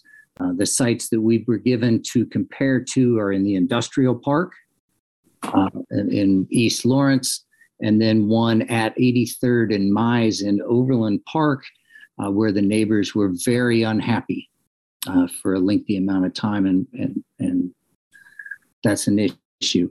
I thought it was interesting that we did not see in the maps shown tonight the existing site at 19th and Meadowlark that is proposed to be closed. If you go east of that, then you can find a significant amount of area that this could have been put on. Yes, KU wouldn't sell them that. I don't think there's a rush to vote tonight. That bugs me a little bit as well. They've been working on this project since about 2015 when they purchased the house on Castle. So I think that make sure that as commissioners, you go through your packets and you look at all the information before you be rushed into a vote this evening. We do maintain that this will decrease our property values. The argument to the contrary was brought up tonight. That's the first I've seen that. I know that we have submitted a variety of documents to your packets that indicate that it does. Anecdotally, we are seeing people move out of the neighborhood, and it just doesn't happen. People get sick or get old and age out, but we haven't had a lot of people move out until the last couple of years. We've lived here 27 years across the street from Merriam. So I don't think that we're in a need for a rush. It's also my understanding that they are building this a little bit bigger than needed for projected growth after the switch or whatever wears out in its projected life of 50 years. I think that you build what you need, make it as if you build it, and you should not put this here. Then build exactly what you need and nothing more, and then we'll reassess it then. What else did I have? The meeting with the neighbors and some of those things, yeah. You've got thousands of communications or whatever you said, yeah. An awful lot of them were, please don't put that here type communications. Those are what we've sent. So I think that's an issue for us. One of the final things that I think I'm going to go into is when we asked about the maintaining of the buffer yard, I'm less concerned about, mowing and weed whacking than I am about if the trees die. If you build this thing, and you should not, then when those trees die, who is responsible for that? I'm gathering that the city operates on a complaint system. So if trees die, we have to complain to the city. This cracked me up, and this was new information to me tonight as well. If they're out of compliance with whatever conditions are put on the special use permit, then they can just ask to revisit those.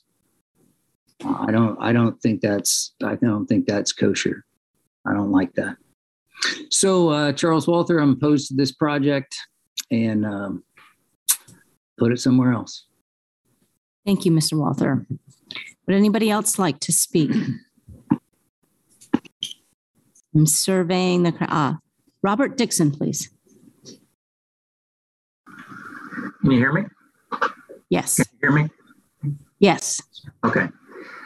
I'm Tom Dixon. I live at 3204 West 19th Street on Lot 44, which backs up to the KU Endowment land purchased by Evergy. I've lived there for 44 years. When Evergy first notified our neighborhood of their plans, the map they supplied showed a substation with 4 transformers. My thoughts at the time were that they needed to increase the number of distribution lines for construction in the area. Now, I'm going to give you what I've heard at the different meetings, including the latest meeting at Atera. Since the residential properties are all developed, that could only mean development of the KU West campus. But Evergy has continued to say that the purpose is primarily for the city of Lawrence, and KU is only part of the need. In fact, they say they have no knowledge of the plans KU may have for any of the West campus. When I asked about the expansion of the innovation park by KU Endowment that was announced in the Journal World, the representative said they had not heard about that expansion. The noise level map shown at the informational meeting at Atera showed only 1 transformer. It did not show noise coming from the additional shed that's there with the HVAC system, which is very loud. If you go out to the O'Connell Road substation, you will hear that. It's as loud as the transformer. So it should have been included in the noise study, even though it's not on 24/7, as they said. When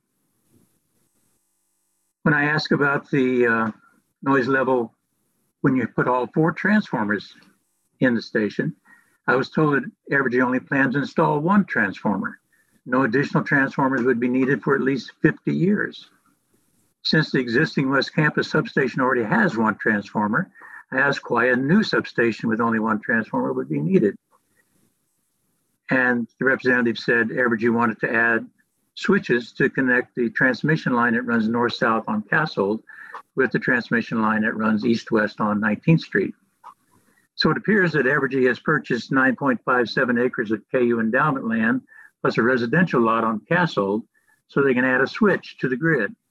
That seems excessive. In fact, I don't think Evergy needs any KU endowment land to add a switch. Why not install the switch where the two transmission lines already intersect? That location is just south of the water tower, where Evergy already owns a residential lot, and the lot just to its north appears vacant and could be purchased to provide a flat area where the least amount of new wiring would be involved. If that site is unsuitable for some engineering or city ordinance reason, then I suggest that the West 19th transmission line, which is proposed to be removed, simply be repurposed to connect the Castle line to the West Campus substation area where the new switching could be installed. We were told that the West 19th Street transmission would be removed and the poles cut to a shorter height, so I'm just suggesting repurpose it.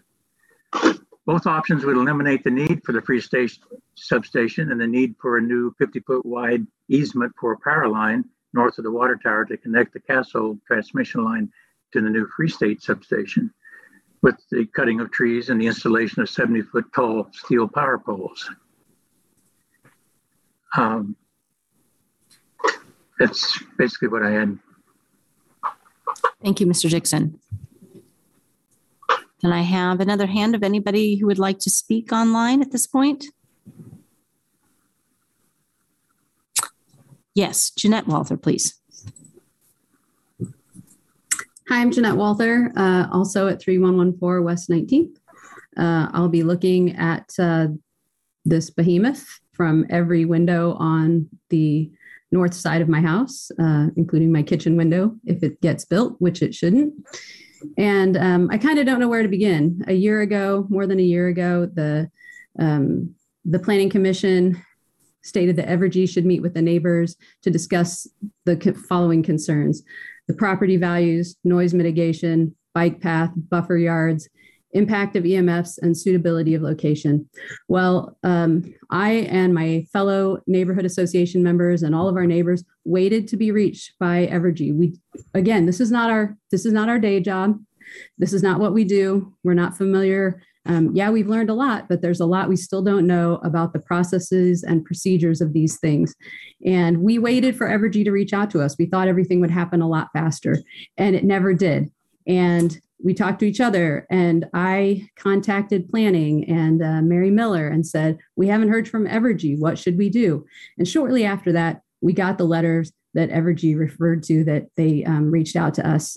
But I'm pretty sure that was after we were trying to contact them, but I know that counts into their thousands of contacts. It's great.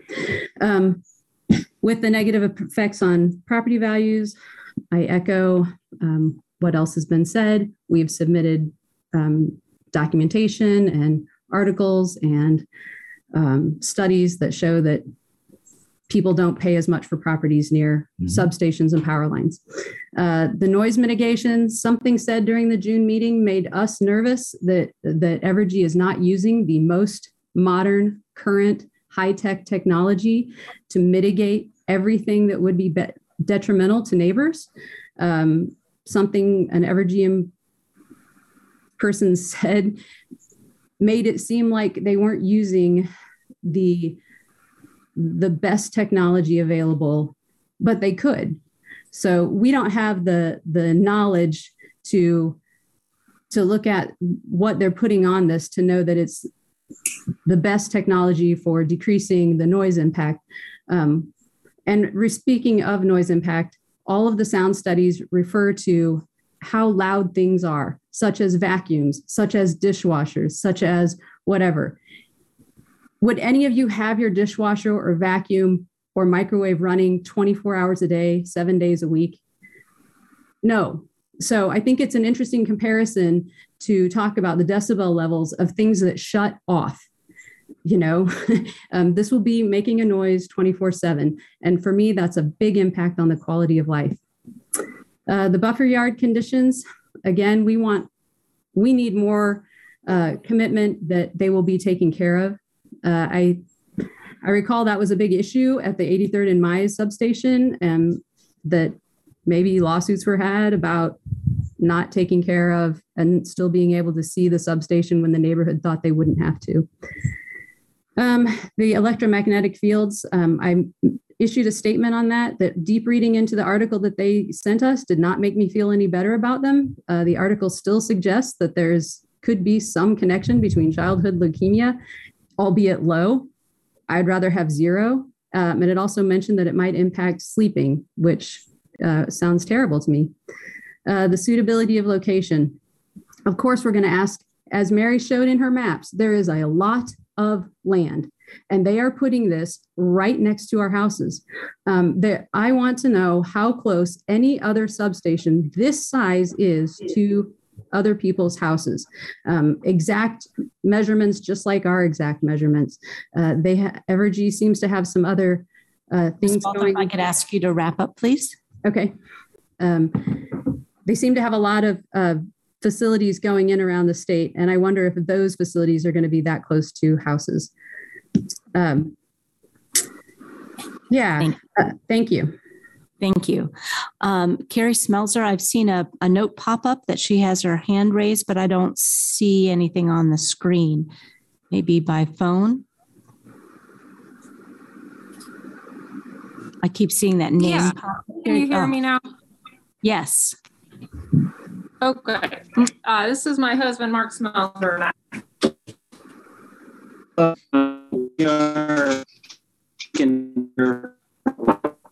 No, you're breaking up. Okay. Is this working now? Yes. Yes, the audio is. Mm-hmm. Okay. This is Mark Smelser and also Carrie Smelser on a shared connection. I'm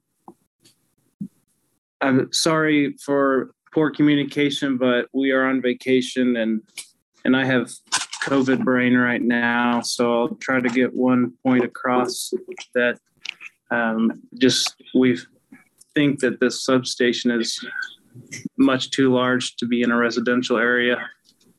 4 transformers is larger than anything we've seen, and the current substation in East Lawrence is only two transformers, and that's for an industrial area. And so why is there a possible need for double that in the middle of town, even considering the expansion that KU plans? We just, number one, we don't think it should be built here, but we would like to see it be just one transformer and decrease the footprint, because it is a very large amount of ground that they're going to tear up for this project. And that's all for me. Thank you. Did Carrie Smelser wish? Yes, I would like to speak. Thank you. I apologize about the connection. We're in a little hotel room in the middle of Washington trying to sign on. I wanted to speak to the precedent for putting a substation in a residential area. We asked about this at the meeting last year, and Evergy spoke of the substation that's already been referred to at 83rd and Mize as being a precedent for placing a substation in an already developed residential neighborhood, years of construction, all that stuff. So we were curious. We went over and talked to a whole bunch of neighbors and around the 83rd and Mize station. To start with, there was a lot of deception going on, and about half with realtors and all sorts of stuff, and half the neighborhood did not know about the substation going in as their homes were being built. So it was not necessarily a precedent. There were a lot of upset neighbors. What we found out, just looking around, this substation has one transformer. The closest neighbor is approximately 200 feet away.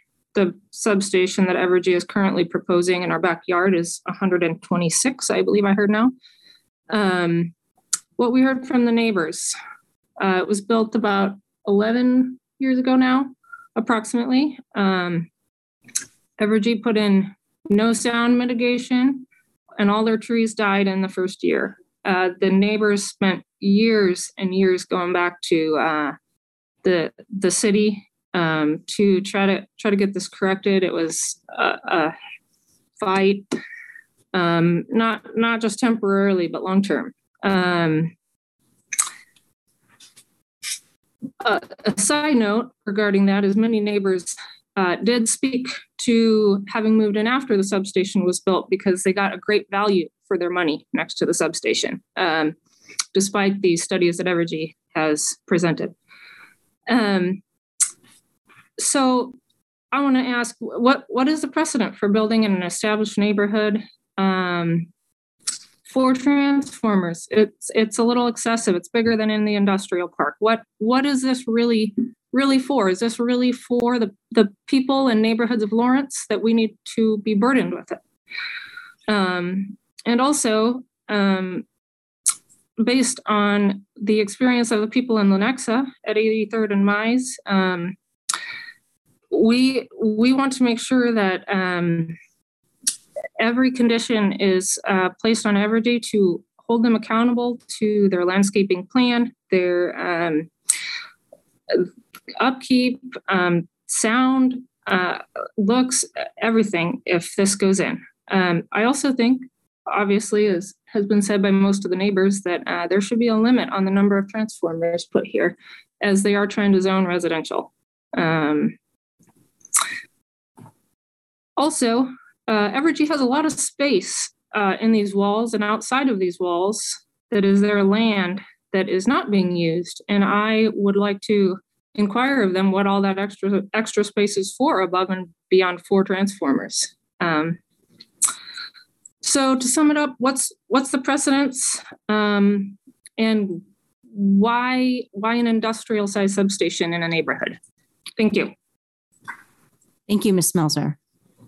We have another hand raised, Michael Allman. Hi, good evening. My name is Michael Allman with the Sustainability Action Network. Our comments this evening are addressing specifically the plat, the revised preliminary plat. And I'm going to share my screen if I could.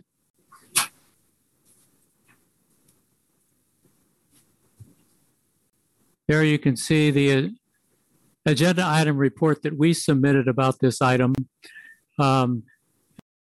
Hearing Mary Miller's comments and presentation this evening, I'm slightly revising what we wrote in this report.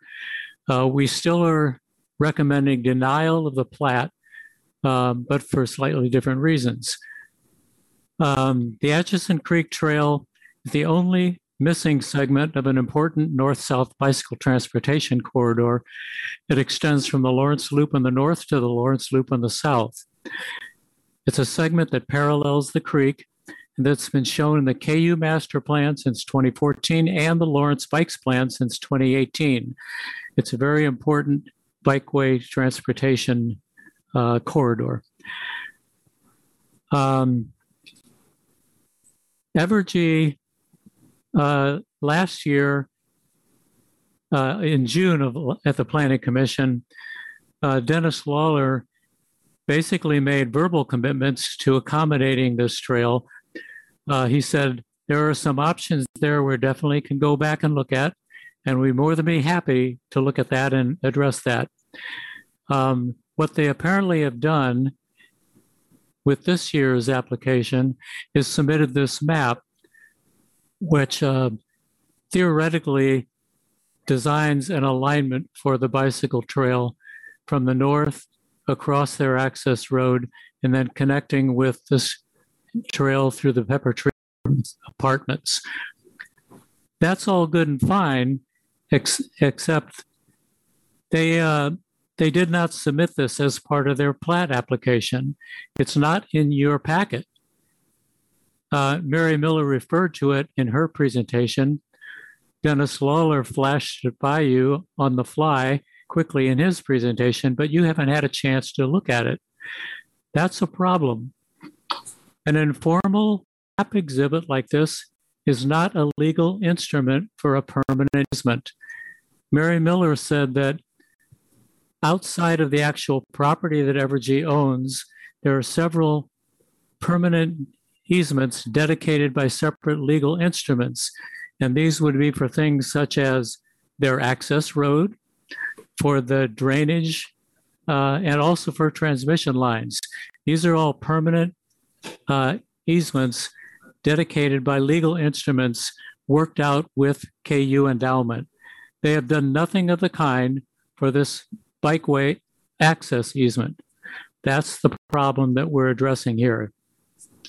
So our revised recommendation, therefore, is denial of the preliminary plat until a permanent access easement is dedicated by a separate legal instrument for the Atchison Creek Bikeway to traverse the site access road. It needs to get across this access road, which is a 15-foot high berm.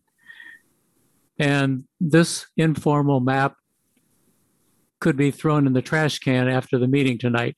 It needs to be dedicated with a legal instrument. That's the point we need to make, and we appreciate your time and consideration. Thank you.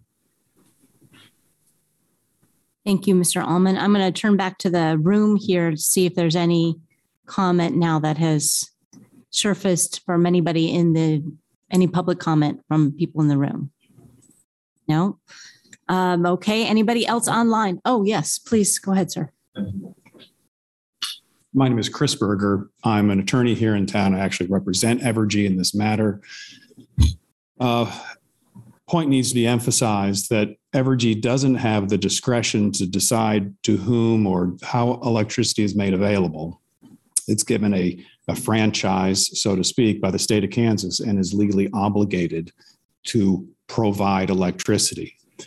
It also is obligated to make certain that the demands of the community are addressed and that development is allowed. And if you look at 2040, if you look at what the demands of this community have been, they have been for increased infill.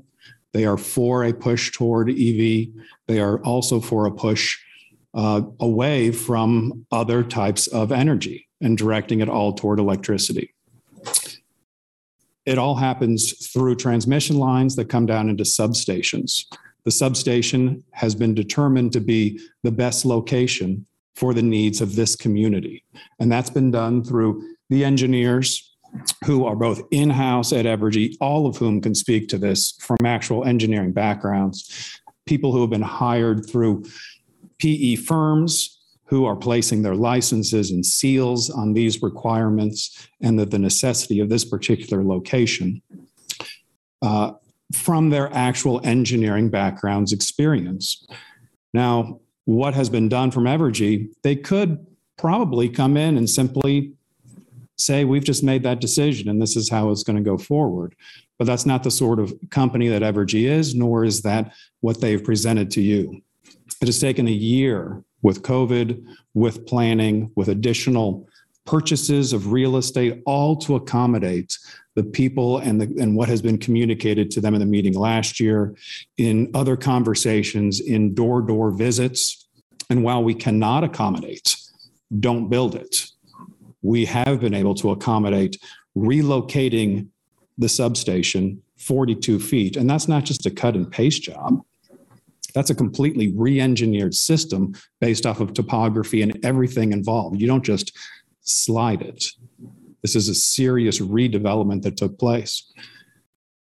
The discussion on the bike path, that's been fully accommodated. And I'll just remind this commission that it is actually unconstitutional to require a benefit for a general community that is not associated with a specific need or use of a particular permit or plan. That's referred to as a taking, even if you can call it regulatory, but it is unconstitutional and illegal. But despite that, they redesigned the way that everything was graded so that it would be fully usable and fully accessible as a bike path. It's not obligated to, nor can it be required to actually get easements from third parties for a use that's not directly attached to this substation. We can go through the entire list of all the accommodations that have taken place and all the efforts that have been done. But practically speaking, you as a commission, as a planning commission, are to look at what is within the code itself. Everything has been satisfied. The city has been satisfied with a utility and with all the plans that it's put forward, has recommended approval. We have done everything possible to accommodate all the local citizens and the neighborhood, the community, the county as a whole. And we are asking for a vote tonight and that it be approved. We thank you. Thank you. I'll ask again online or in person. Are there any other people who wish to speak for public comment on this item? I am seeing nobody online, seeing nobody on in person. So I'll bring it back to the commission now for discussion. Thank you all very much. Would anybody, pardon? Take return to the applicant for their portion. Oh, that's right. Forgive me. The oversight. The applicant may now speak to that, to concerns that were raised by the public. This would be a yeah, sure. 5 to 6 minute response. Yeah. Okay. Casey Colburn, Bartlett and West, engineer on record, 3213 West 22nd Terrace, just south of this actually is my home address. So just a few things to hit on here. In the packet, the sound study actually includes the 4 transformers that was asked for after the last time. So there are 2 exhibits in there. The second one has one is one transformer and the other is 4 because they wanted to see what total build out, what that would be. Just build on the public comment about the bike trail. That property is also all owned by KU and the multifamily apartments to the south. None of that property is owned by Evergy. There's floodplain there. There's a lot of other things that are federal regulations that would have to be met. The city asked for, can you connect the dots and make it ADA accessible? So when we come back in the future, your driveway is not have to be rebuilt. And so what we did was looked at the existing trail, what the elevations were, and what our driveway was to show that an at-grade crossing could be met and be ADA compliant. There will be grading that needs to be done, but as I said, that trail hasn't been funded. If you go through and try to give a easement, if the trail meanders, you're going back and renegotiating those easements. Typically, you set an alignment, figure out the grading, and then you negotiate easements through that. So we can't really get the cart before the horse on that. But we wanted to make sure that in the future, when the trail comes through, that it can make it up and over the access drive and be safe.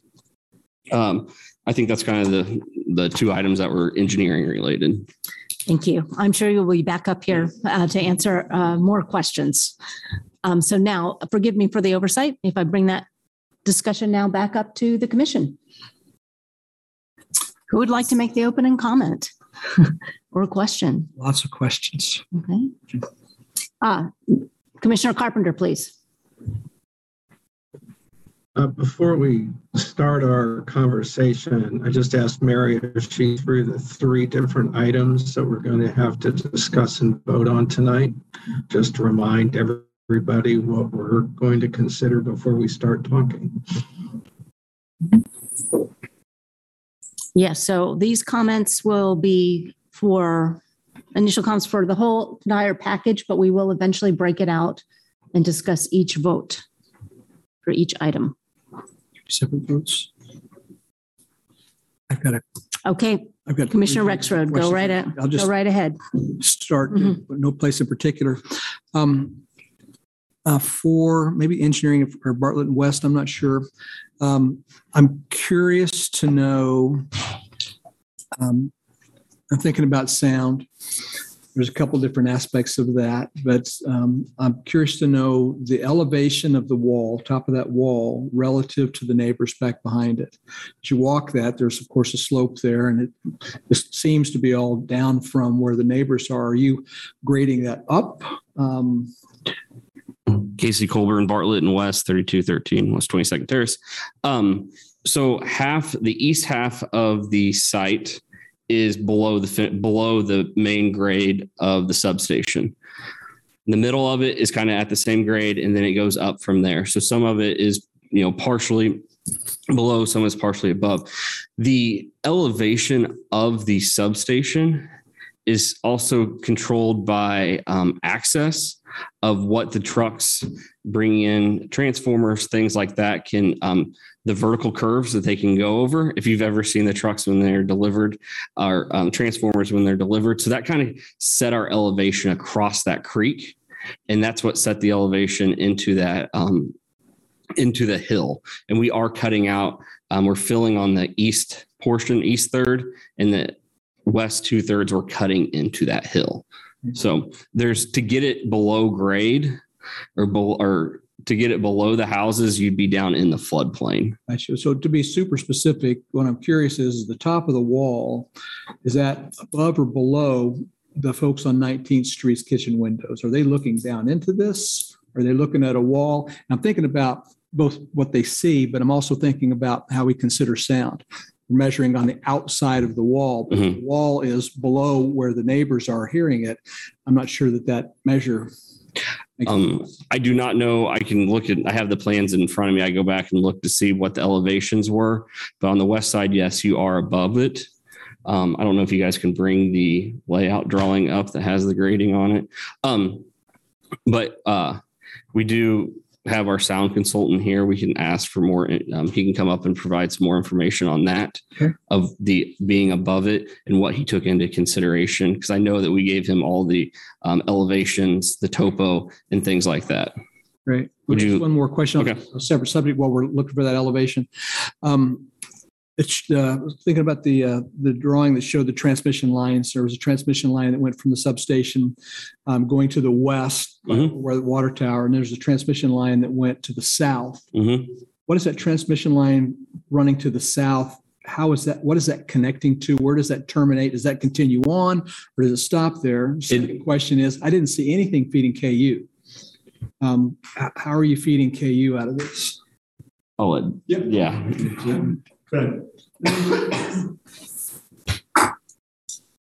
My PowerPoint back up. I think that might be the.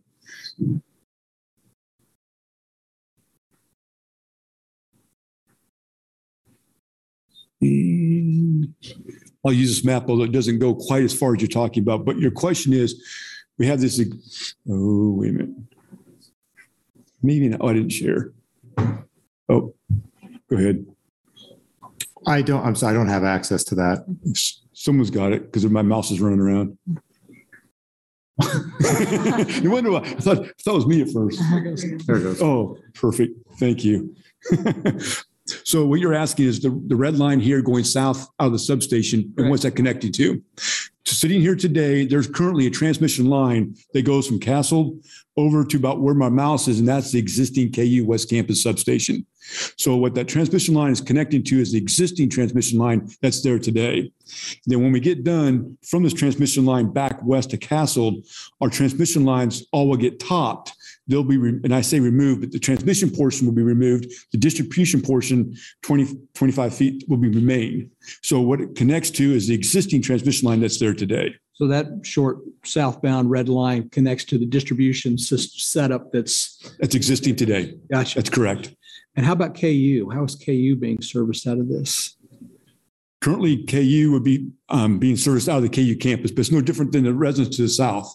I mean, we have distribution lines that come into the substation, and it goes out to everybody else. So I can't tell you exactly how much is going to KU, how much is going to resident, because it's all based on demand. There's no new transmission line running from the substation into KU? That's correct. None. What you see here is what we're doing. Gotcha. Nothing else. Okay, thank you. Nope, thank you.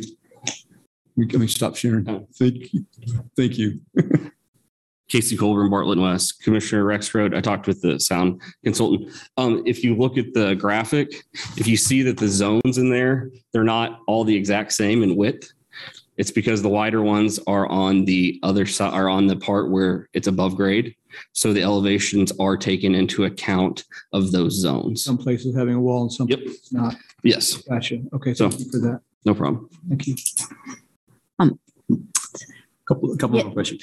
The 126 feet, is that from the wall to the property line, or is that yes, sir. correct? Yes, sir. Okay. And then somebody mentioned that because the voltage is 115 volts, likelihood of noise is not as high as if it was 345. Could you guys go to 345? I mean, what would be required? Like, can that? It's a great question. No. So why we go with 115? Why don't we go to 238? Why don't we go to 345? And the answer is, in this system for KU in Lawrence and Douglas County, it's 115 is what we're at. That's the system we feed the community in Lawrence and Douglas County. Okay. So we would not go to 345. There's backup. I should say never. That's not a true statement. There's no future plans. There's nothing in our 50-year long-term plan in currently we have that would ever go to anything but 115 in this area. Okay. So I don't want to say never, because since I do that, I'm in trouble, but that there's nothing in the planning works to do that. If I might, before another person jumps in, just on the issue of noise, I am curious about that 62.3 decibels for one of the control buildings. So was that not factored in the noise? Was it just wait a minute, it was 4 transformers for the noise study.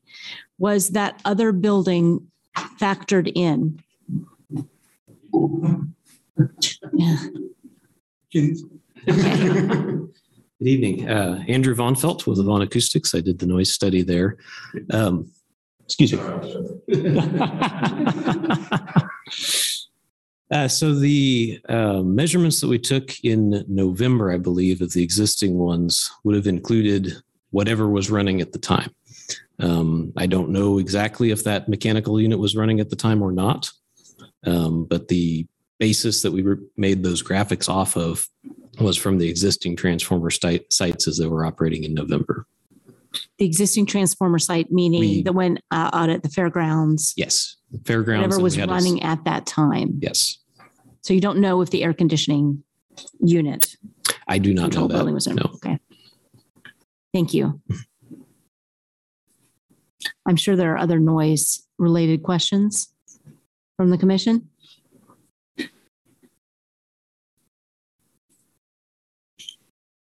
No? Okay, other questions? We'll probably come back to noise, but other questions? Commissioner Carpenter. Okay, let's switch to the topic of property values. In Evergy, when you made your presentation, you said that you had heard from the Douglas County appraiser that had an opinion about property values. Did you get anything in writing, or was that verbal? And could you describe that conversation?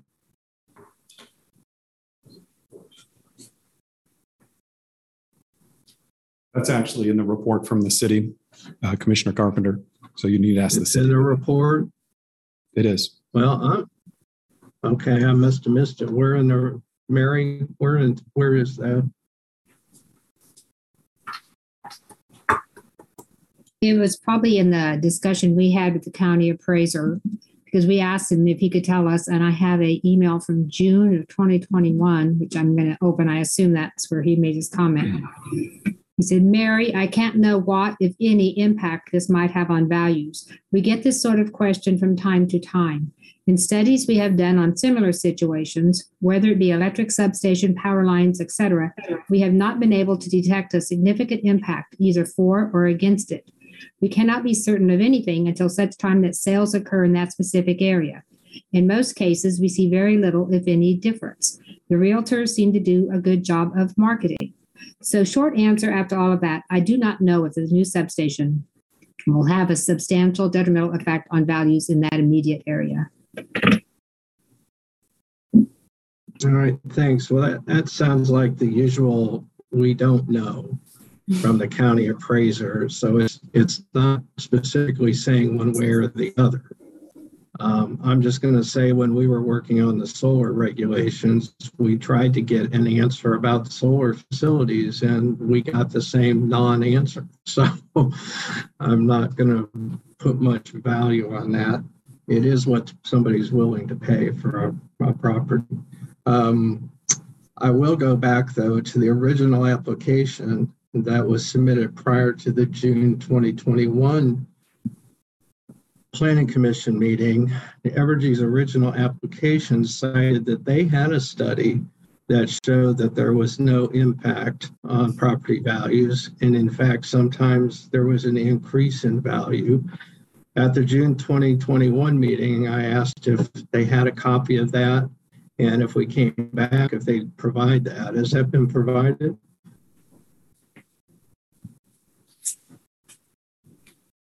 I'm Matt Armfield, real estate project manager for Evergy. So we don't have a formal study. If we said that, we misspoke. What we've done, there's 3 substations we've built in the last 12, 14 years in existing residential neighborhoods. If anyone's familiar with the Sherwood Lake area of Topeka, it's on the west side of town, very affluent neighborhood. We built a substation and there's homes that back right up to it. The development was half done. They fully developed out. And so all we've done, we did that at the Sherwood substation in Manhattan on Seth Child Road. We built a substation. It was across the street from homes, but in a residential area. And then the 87th Street sub, which has been referenced at 87th and Mize in Johnson County. So what we did is we just went in and we looked at the county appraised values. It's more of a data collection. We looked at the county appraised values before of all the homes, not all, but every home abutting it, and then homes around it in the same area. Just watched them through the years, and the homes adjacent to it, they've rised at the same rate, basically. I mean, some go up, some might go down, but then there's so many factors that our data collection does not take into account. Did someone, never paint their house again? Is it rotting wood? Some, built on huge additions. So of course that one went up, but the trend is the values have raised at basically the same rate for homes adjacent to it as around it. And they never went down. I mean, it's kind of like a swimming pool. I don't know. I mean, I'm not an expert on that. You can get online and you can try to research it. You really can't find much data on it because it's like a swimming pool. Some people will pay more. Some people would just love to live next to subdivision or substation because they don't have a screaming neighbor behind them that's parking junk cars and whatever. It's all personal opinion. Some people don't mind, some do, but it doesn't mean the house won't eventually sell. The market, it's still going to market, it's still going to sell, someone's going to buy it. Change is hard. I understand that. And that's what, people adjacent to undeveloped ground experience at times. Thank you. Commissioner Carpenter, did you have a follow-up? I do, probably several. I appreciate all that. We struggle with this claim quite often about new development having an impact on property values. And I know it's very inexact and depends on so many different things. But I'm just, I brought this up because there was a specific claim made in your original application, which now you're saying was an error. But now you've brought up 3 places, because that was another question I had in June 2021. Could you give examples of places where you have built new substations next to existing houses? Now, the one at 83rd and Nyes, that had a lot of vacant lots, and then houses were built after the plans were already approved for the substation. You just said that the one in, I think it was, where was it, Shawnee or Topeka? It's our Sherwood substation in the Sherwood Lake development area, which still had undeveloped properties when it was already approved and houses were built with the knowledge that there was going to be a substation. We have a very different situation here. We have existing houses. They've been there for decades, and you are building next to these houses. So given your three examples that you gave me, do you have an example where you have built next to an existing neighborhood, not one that was under development or planned for future development or still had undeveloped? Well, the first two, the Sherwood and the 87th and Mize, those both, the Sherwood one was about, 60 some percent developed. I'm talking about the houses butting up to the back of it. Now the rest of it was fully developed, more or less. And then the 87th and Mize was the same. There was many homes adjacent to it already when it was built. And the Peel substation is in Manhattan on Sethchild Road, was built in a fully established area. But again, there was houses across a narrow, typical residential street from it. And then across Sethchild Road on the other side. All right, thank you. That's all I have right now. Yep. On that topic. Yes. I'll jump in with another question about the size of the facility for Evergy. Can you explain why it is, since it's built for 4 transformers, or the sizing is for 4 transformers, you're only building one. You said that it will be another 50 years before you put another transformer in there. Can you explain why it is it has to be sized for 4 transformers when that is not really planned? The Dennis Lawler, project manager.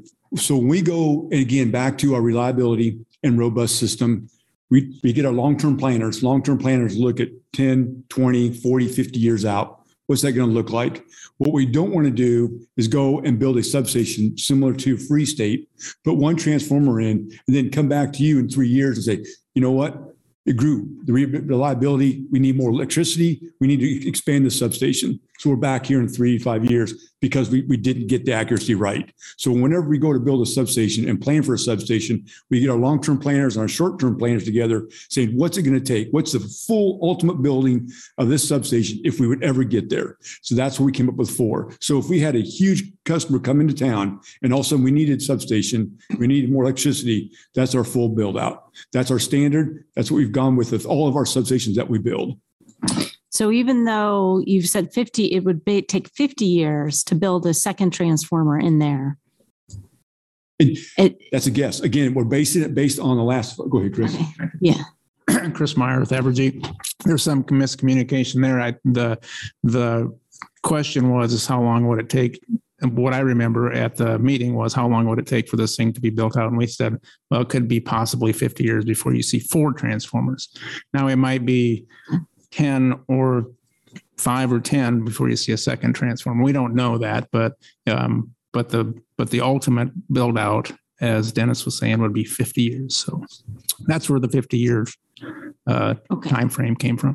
Thank you for clarifying that. And so something with other projects that you see, the city usually wants you to show future growth. Mm-hmm. So you're not going back through these steps and it doesn't look like you're trying to tell the neighbors, oh, we're only going to do this. And then, well, we already built it. So we just want to do a little bit more. We just want to do a little bit more. And you keep on going through this process. But just like any other site plan we submit, we put a box around it, future growth, future parking. So that's what this is we want to make sure that, you're going through this process once and they're being upfront with what's could happen instead of coming back to you down the road and saying, well, we bought another little chunk of land and we want to expand it just a little bit. And, we already did this much. So can we just do a little bit more? But be upfront with it and say, this is what it could be. This is what it's from day one. But that's why we include the sound study for 4 transformers. We're trying to show full build out so that we're not, a lot of people come back and say, well, utilities, we're kind of trying to pull the wool over our eyes per se, but really trying to show you what it could be.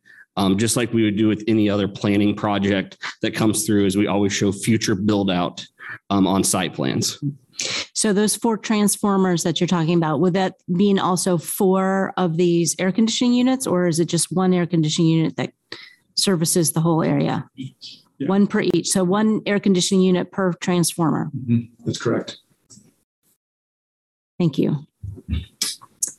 Commissioner Thomas. When I read where the area was available, it sounded to me as though that was not your first choice to build there.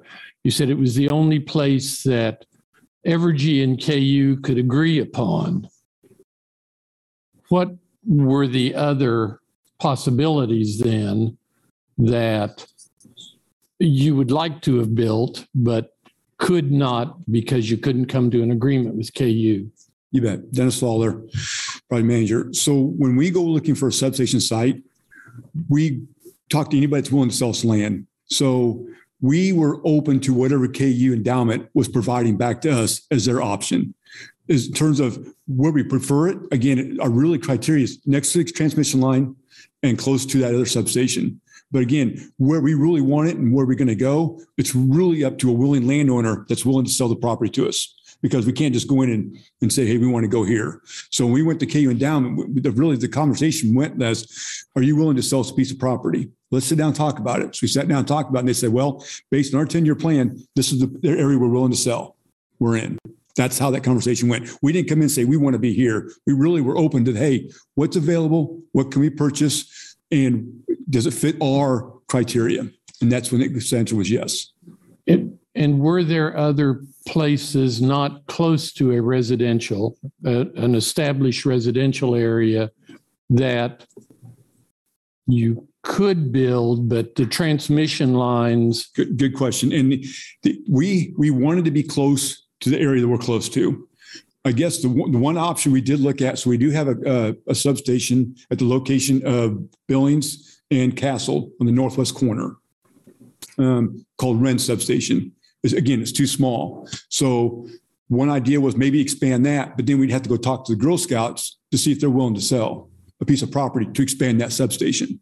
So again, we wanted to stay in this area. So we talked to KU Endowment first, and they were willing to work with us to sell us a piece of property. So we never even approached that, because we already had a piece of property that they're willing to sell. And I have no idea if the Girl Scout Association, because that's the area we would have to go into, would even be up and even a plan. But we were looking back to my long-term planner, short-term planner.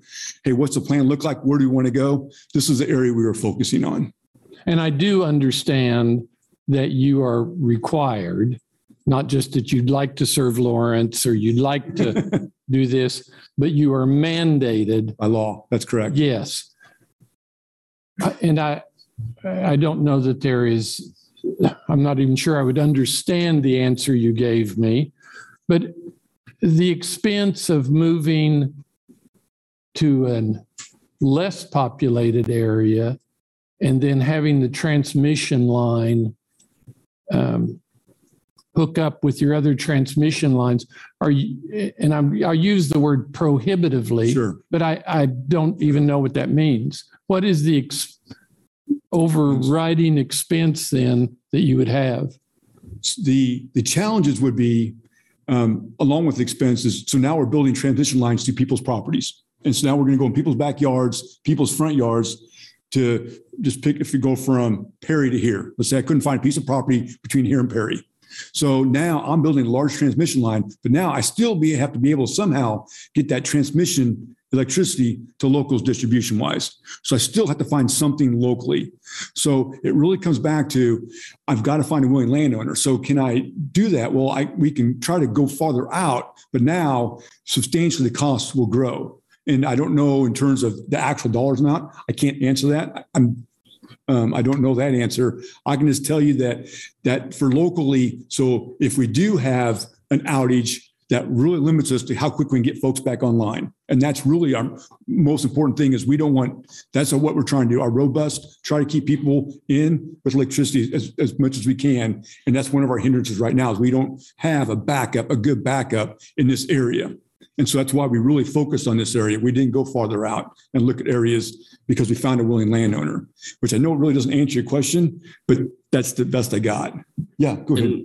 Casey Colburn, Bartlett West, Commissioner Thomas, if you also look at the land use map in the area, there's no land. I mean, the biggest chunk of land that you can talk to that somebody to sell is KU. And so that's really what drove us there is who has the land available in this area, or, then you're still, if you build it way outside, you're still trying to find other places to build substations. That's where it needed to be in this area. Looking at the infill of everything, there's not really much for sale or where you can put a substation at. More question. You go ahead. Oh, if you want to go on that topic, that's I'll kind of in between you two, I think. Thinking about that location, and I'm thinking about in the context of demand. I find myself wondering about two different categories. Is there anything about that location that is an advantage for our community as you see more and more demand from electric vehicles, EVs? For example, what do you guys think about? We think about 1,000 more of those over the next couple of years plugging in.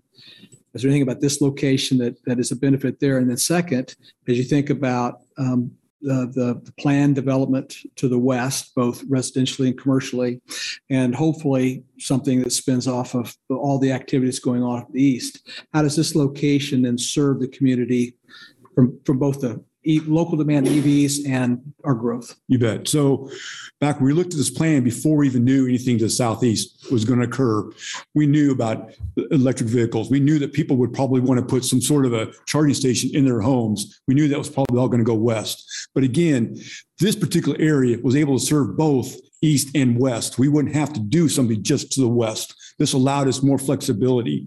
The problem we've got right now, the challenge we have right now with the existing substation, we don't have a breakers in it. So it means we can't stop or open up a line. So if somebody else gets overheated, we can't shift that energy off of that particular substation. And that's a big challenge. Well, if we put the substation here, now we've got a lot of flexibility on how we can run the circuits around town. So that's really what drove us here, was to provide that reliability and that flexibility to control when we have a storm or we have the heat we've had the last 2 weeks. Just gives that flexibility. Hey, this is going to get overheated. How can we relieve that?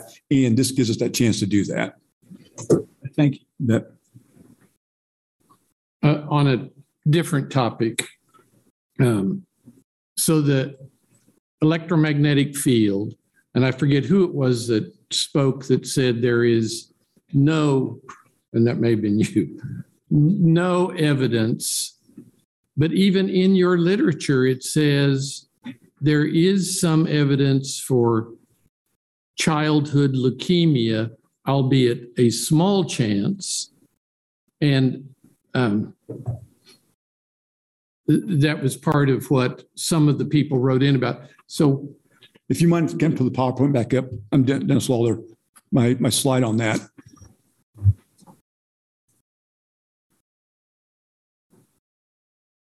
I apologize. You should go get quick. Okay. So when I said that there's no, oh, darn it. Yep. Who's got me? Thank you. There's no correlation. I'm not, so if you the first bullet I have up on the screen, there's no correlation that we found. I'm not going to say there's no evidence, because that's not a true statement, because we don't know. Okay. But we do know that at this point in time, there's no correlation between the two that we've found or any study has found. Okay, thank you. Chris Berger. So 2002, NIH came out with a study, an exhaustive study paid for with millions of dollars from grant money, and found nothing that had any causative effect. There was a, quote, correlation that could possibly be found in one instance from a sampling that was since repeated and never replicated. Now, the way that we know that that's purely correlation and not causative is because you follow the money.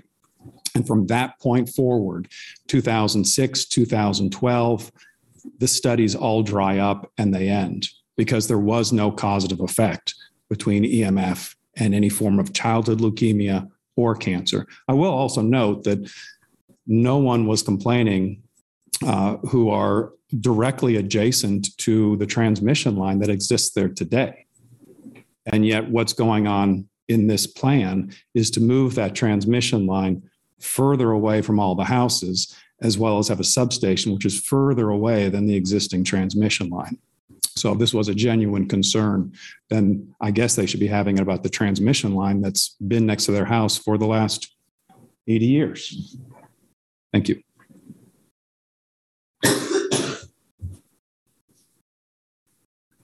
Commissioner Thomas, did that? Did you have? That's an answer. Yeah. If I may, Madam Chair. Yes, Commissioner Carter, please. Thank you. On the subject of the relocation or not the entire decommissioning of that transmission line on the northern end of the residential properties, I wonder if the applicant could explain in a little bit more detail the strategy for degrading the capacity of that transmission line rather than decommissioning it altogether. That is, with the construction of the transmission line that Commissioner Rexroad already talked about to the facility. What's happening with that transmission line on the southern end of your property? Why not just? Why is it not possible or not practical to just remove it altogether? You bet. So, to ensure that I understand the question is. So we're going to remove the transmission line right through here. And your question is, why can't we just remove everything? Is that a fair assessment? Along that alignment, yes. What's happening with that alignment? Why is that a dotted line and not removed altogether? Right. So the dotted line, the reason it's a dotted line is because we are going to remove the dotted line portion of the. Someone help me out. I apologize. I'm pretty sure I didn't touch it, but I think I skipped a couple slides earlier in my present. There it is. Sorry. The dotted line portion of this map is the portion that we're going to remove the top portion of the transmission piece of that pole. So we're going to, it's I don't know, 65 feet, 70 feet, whatever it is existing today. And that's a guess. I don't know the exact height of that, but we're going to cut that off. The below portion is the distribution. That's what feeds the houses. So we can't remove everything at this point in time to remove the bottom portion of the distribution piece that's feeding the houses, because then the houses wouldn't have electricity. So that's why we can take off the top portion and then leave the bottom portion on. Now, what I'll also say is part of our distribution design, we're not fully sure if we're going to keep the poles, if we're going to go underground. We haven't figured all of that piece of this puzzle out yet. It kind of depends on the design that the distribution folks are going to do. And they haven't dug into the design yet because we're not that far along in this process. But at a minimum, the smaller 25, 30 feet poles will stay. Does that make sense? So yeah, absolutely. At least I think it does. And so I'm just going to repeat what I think I understand.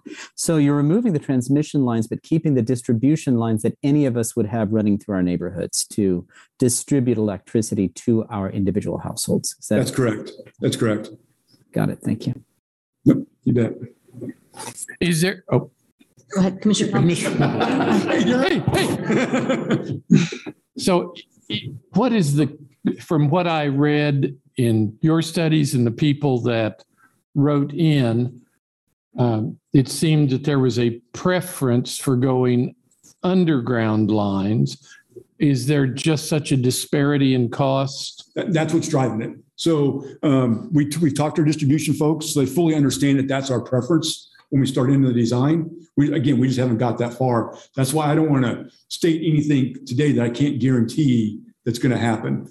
At a minimum, if we do stay above ground, we'll probably relocate those poles so they're on the people's property corner. So there's only one pole there that can feed both houses. But our preference going in, and again, I can't guarantee it, would be to put this line underground, but that hasn't been decided.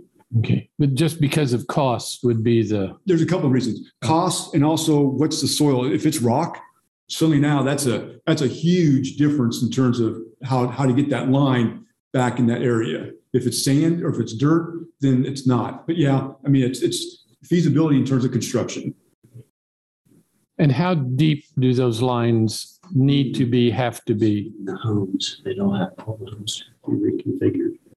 True. From a mast. Do you know how deep they go for distribution lines? I don't know the answer. I'm sorry, I do not know the answer.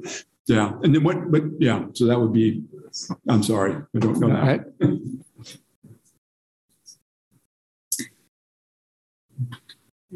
Wow.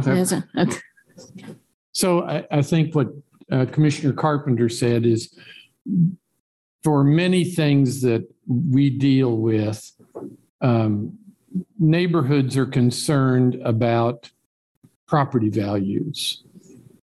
And while I saw no definitive answer on this, I certainly appreciate, I would just say, some people say not in my backyard. I did not hear that as the major argument, except from a couple of people. I think that is a real concern that I certainly have for neighbors who have been there for decades. And the answer is, well, we can point to this place or that place, and did it go up as much? Did it go? I am somewhat uneasy, I guess, about not having an answer, and perhaps there cannot be a definitive answer, but I know that is a deep-seated concern with neighbors who have their homes, and when you're 126 feet away rather than 400 feet away or a different distance, I see that as a valid concern for this project. Understood. Go ahead. Chris Berger again. Value is always a concern. So here you have to look at your code and what the considerations are. And here you has to be shown that it will have a substantial impact on value. What we have from the county appraiser, you can take it as ambiguous, but what we have from the county appraiser is they don't have any evidence to show that it's not. That it is. That it's not either. That it is. Because the burden here is you can't prove a negative. The burden here is to show that it does.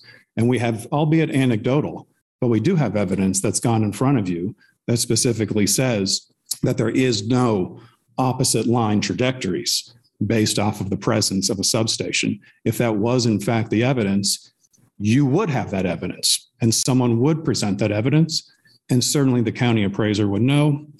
The Appraiser Institute would report on it. It would not be a subject of mystery. So respectfully, the fact that there's nothing presented is in fact showing compliance with that as one of the terms requiring the approval of this.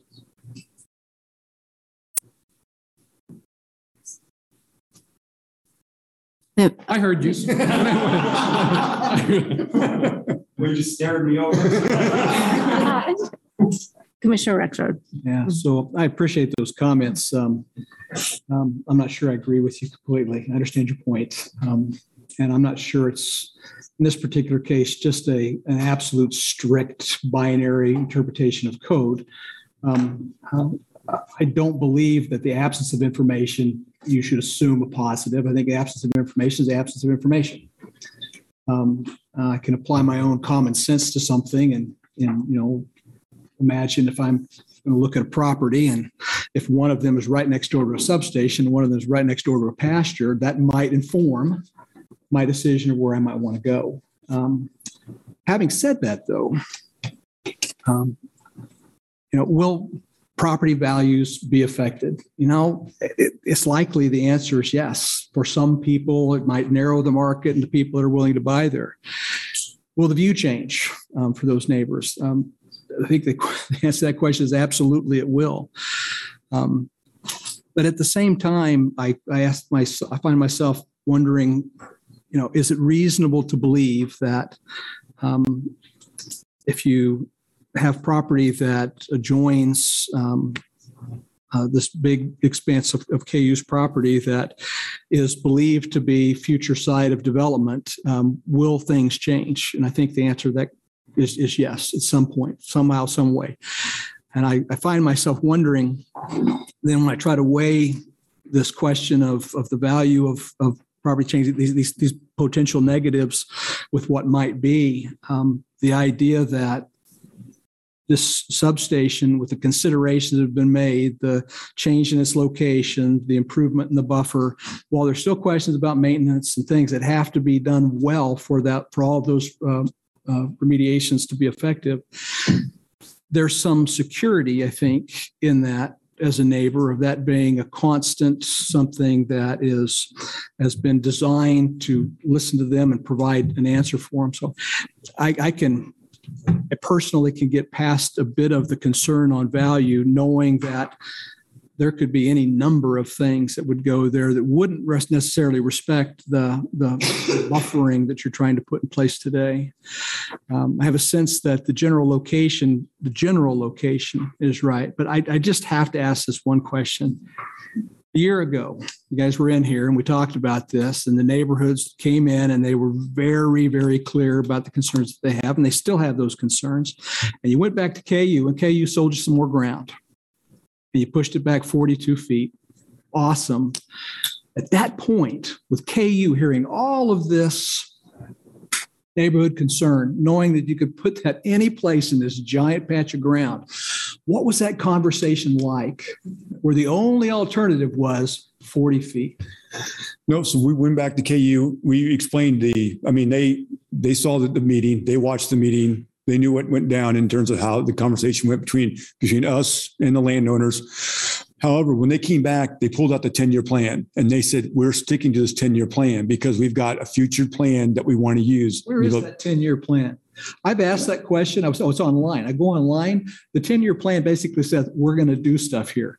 Where's that plan? What I can tell you is when we got in the conversation, I didn't see the 10-year plan. It wasn't presented to me. It was just said, this is a piece that will allow you to expand, but the rest of it is in our 10-year plan. So I didn't see it myself. I know. I just asked the question. It was online. Same answer I gave you is because that's what I was told. If it is what it is, I kind of thought myself through that, but I hope for neighbors. I understand. From KU on that. Yep. And Commissioner Casey Colbert Bartlett asked something that I think you hit on, and Mary Miller mentioned at the very beginning, was by rezoning this, we have to follow city code.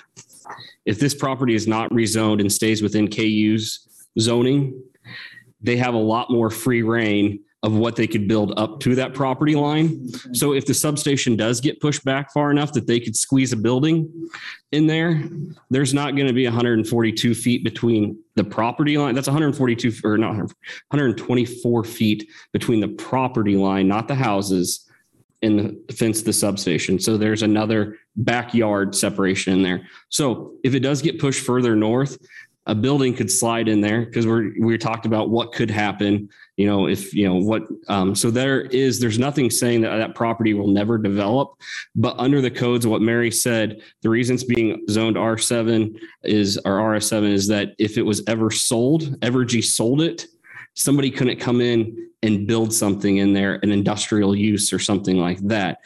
But it's also where it is controlling between the fence and the property line that nothing can be built through there. Thank you. And Jana Dawson at Evergy. And I think the discussion that we're having now kind of harkens back to the beginning of our presentation when we talked about our mandate to serve all of our customers, excuse me, and to understand the stakeholder engagement and balance the interests of those stakeholders. We have to balance the property rights of KU with them having the ability to do what they want to do with their property, with the stakeholder interests of the property owners that are there adjacent to where we need to build, with the stakeholder interests of the community at large, who has a demand for more energy. The types of development that we have, all of us are using. Think about everything that you power every day. and the amount of energy that's being used. Think about all the discussion about electric vehicles and what the kind of demand that that's going to add. Moving away from natural gas resources and not having that means more electricity demand.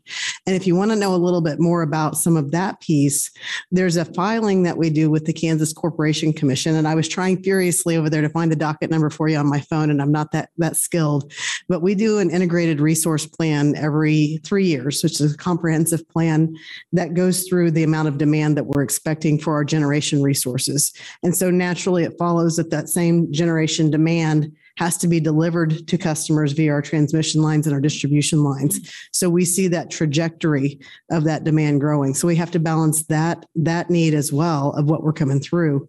What we're putting forward is that we've looked at all of these different things. And this balance that we're trying to achieve can be achieved here. While I'm empathetic absolutely with the 4 property owners who talked to us tonight who are right there, we're looking at the greater good for all of Lawrence. While I'm empathetic with the bike path. In fact, I didn't mention earlier, but I'm a resident of Douglas County. The bike path runs right in front of my home out on 902nd Road. I'm a personal donor to FLAT, so the Friends of Lawrence Area Trails. I'm a cyclist, so I get that. We want to close that loop. We want to get that in. Those are all balancing all of these interests. But at some point, we've been here, May of 2021, at some point we have to say, have we met that standard of trying to balance those stakeholder interests and being able to move forward for a project that does in fact benefit the community at large? And I think that we've demonstrated that in looking at how this fits into that overall reliability, sustainability framework. So I just wanted to mention that stakeholder balance piece with KU and with the other property owners. They all have rights about their property. I think Jim was there somebody online? Somebody waving? I think Jim was had his hand up. Commissioner Carpenter? Is that? I don't see him. No, but Commissioner Baroto, please. Yes, I have a question. I understand that there is no proof of how this will affect the property value. For that, we need to have another station at 120 feet away from a property and also with 4 transformers in it. That way we can actually compare what's going to happen. Now, my only concern is with the noise study done, which basically it was done on a different facility. And we're not 100% sure how many transformers were on at that time. Am I right? Yeah, I don't know how many transformers were done. We're on this. So basically, the DBA that I see here of a rating of 48, basically, how was that conducted? And how do you get to that measurement without knowing how many transformers were on at that different location? So I'll turn to our sound guy for that. But one thing that should be noted is the recommendation from the city has a max in there to kind of cover that of what that level is. And that's where, that's part of the recommendation is to help with that of, if these things do come up of the HVAC and things. So that's where the city put that in there of instead of just having the study that Mary had a recommendation of a max dB level for the property. Okay. I'll try to get some. No worries. You want to talk about how that is? So the question earlier that I mentioned that we didn't know if something was running was referring specifically to the air conditioning in the buildings within the transformer site. As far as I know, all the transformers at the sites that we were measuring were running, and we took into account the number of transformers as we backed out that data to calculate for this new site. Okay. Also, in going back to the property value, again, we have no proof, but one thing is for sure, and we need no study for this. If you go into a property and you sit in the backyard and you hear a tractor running 24/7, I need no study to tell me that property value is going down, no matter what. Now, my concern is what happens if these measurements are not accurate? And if, in fact, after the 4 transformers are running, plus the 2 or 3 AC units are running, these measurements are a lot higher than what the city recommended. What happens then?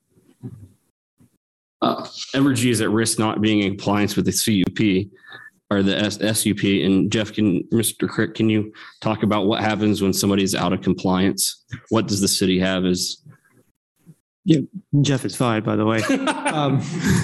In the cases of a special use permit, the city commission, the city commission has the ability to revoke the special use permit, which would mean the use is no longer permitted at the site. That does, for a different process, it does fire up and go through. But it is that same as the revocation would occur. And the same as with landscaping and something like that.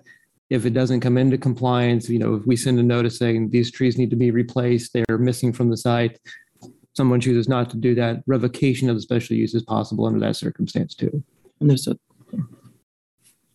Let's be realistic about that. No one's ever going to revoke an SUP that shuts down part of the power grid in Lawrence. So whatever we're doing here now is what's going to happen. We're not going to ever reach the point of revoking the SUP. So really, Commissioner Barado's question hasn't really been answered because we're giving a solution that's nonsensical. Commissioner Carter? Thank you. I'd like to follow up on both of those points because my question has less to do about what is the noise reading at this wall than what's the noise reading at the property line. Because Commissioner Rexroad alluded to this earlier, with the topography, et cetera. And I appreciate the applicant's, pretty detailed answer. But I think from the standpoint of the SUP and the conditions, it's more relevant how much noise is escaping that property and not how much noise is emanating from the facility at the wall.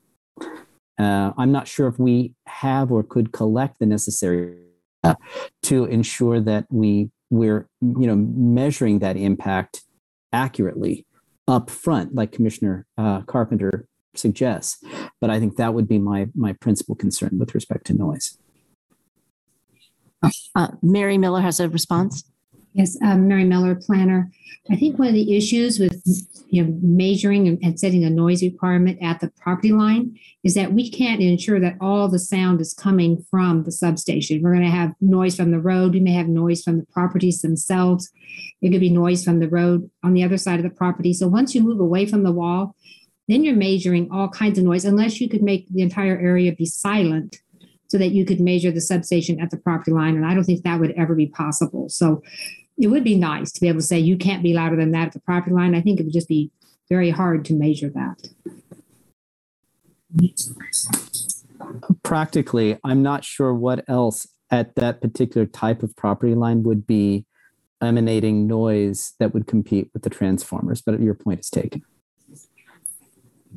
Traffic, air conditioning units. I think the list in there kind of talks about you have Castle that I drove down at 1:00 last night leaving work, that there was cars driving down at all the time. Was it bumper to bumper? No, but there are this time of year, AC's running pretty much, probably not everybody's running at the exact same time, but people's running probably about 24/7, depending on whose house it's on. So we can go back to the list there that has some of the comparable noises of what it is. And like you said, maybe 2 or 3 in the morning, but there's still birds, that type of noise going on.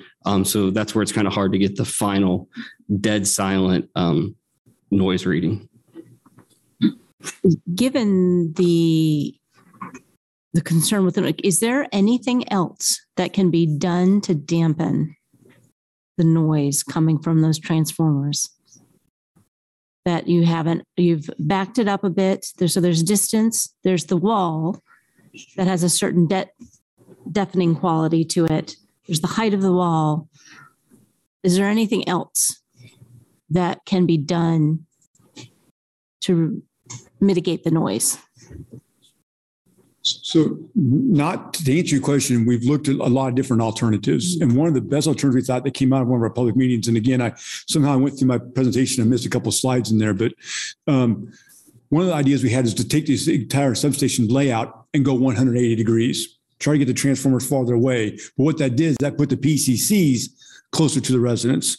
So we really we didn't see the benefit of all that.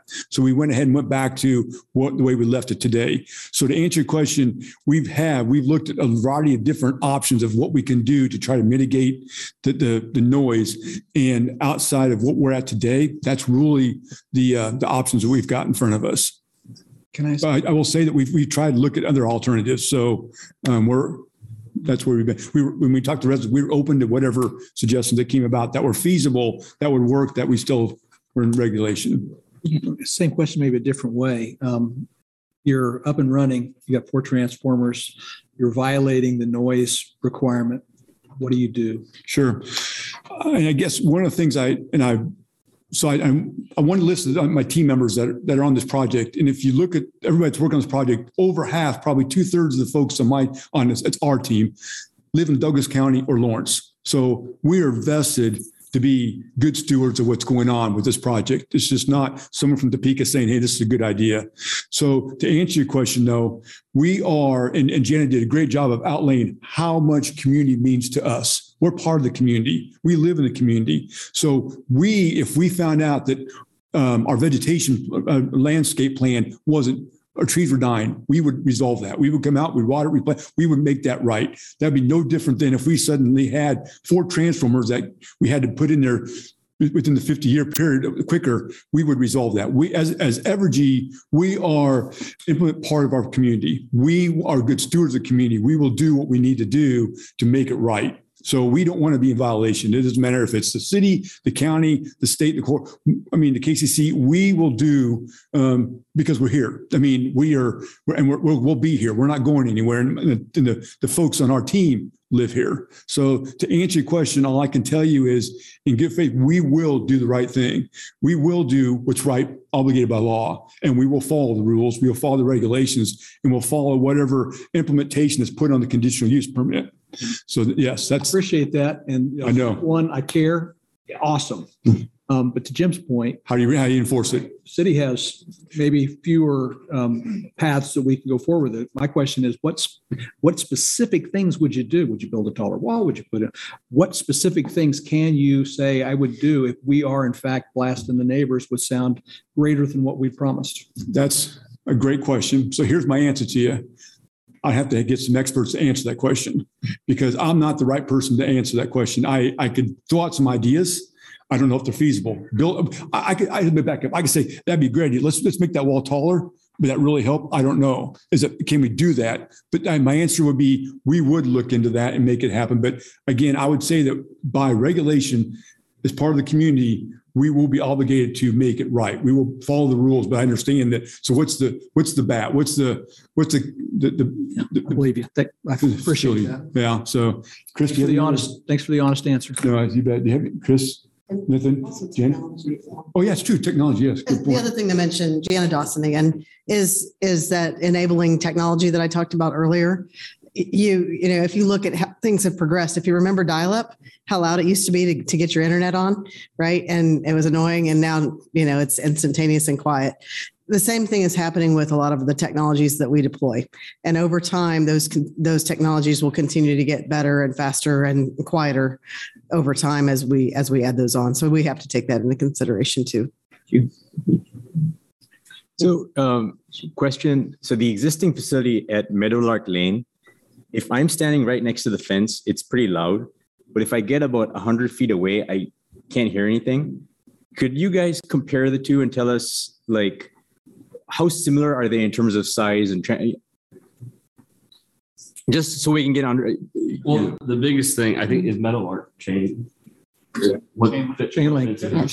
Is chain link versus a stone or a precast wall. So that's going to be a big thing. So it's going to even be, the wall is going to be noise dampening. So it's going to be even less. But in terms of size, but on the size of it, how many? I don't. I assume they're similar. Yeah.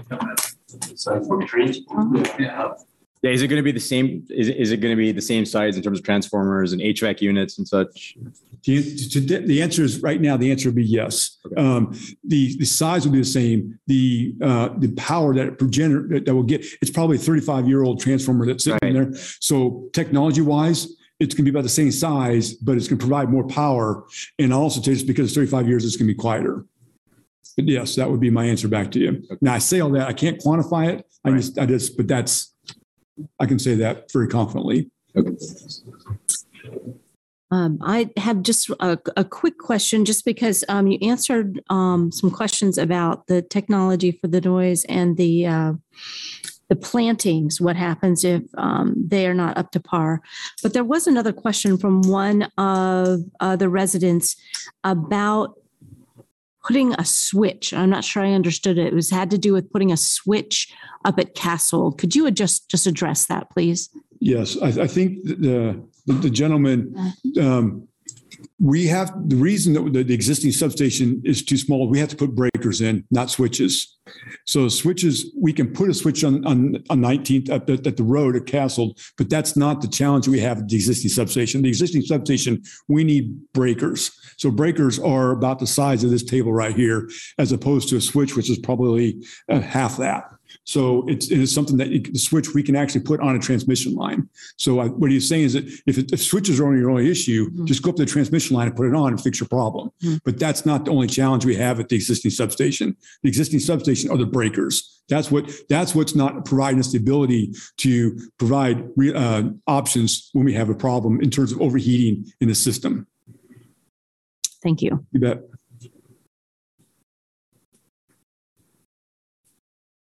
More questions?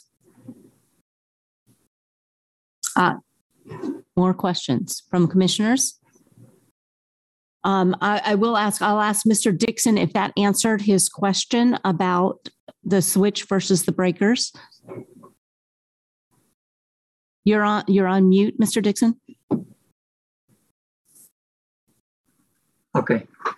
I didn't understand about the size of the breakers and why they couldn't be installed on two residential lots as part of the switching. Mr. Dixon, a transformer? I'm not following your question. The problem we've got is the existing substation, those breakers would have to go in the substation next to the transformer. It's got to be the ability to virtually reach out and not touch, but very close to the transformer within 15, 20 feet. Okay, so we couldn't put those breakers up at the top of the hill on the piece of property. Is that what you're saying? That was one of the options. The other option was to repurpose the West 19th Street transmission line that you're going to take out and make it the connection between the Castle line and the West Campus area, where you do have a transformer where you could put breakers. Why can't you do that? I'm sorry, I'm confused. So are you talking about the West Campus substation? Because it's not big enough to put the breakers in. I'm sorry. Help educate me what you're asking. You're going to install a new transformer in the Free-State. Why not install a new transformer at the West Campus? Right. The challenge we have right now in the West Campus is we don't have room for the breakers. That's the main thing we need to add to that substation. So that's the crux of why we need a bigger substation, is because we can't leave what's in there today and include the breakers that we need to add to the substation. So that's why it's too small. I have another question I've been trying to get in. We left the topic about an hour ago. But someone was asking the question about how is the electricity going to be distributed to the KU campus from this substation, and you showed the transmission line coming out of the substation, but you didn't talk about the distribution lines. The transformers are used to step down the voltage from the transmission voltage to a distribution voltage, which then is stepped down locally at the poles. Correct. Where are those distribution lines coming out of those transformers going to go? I don't see them in the map.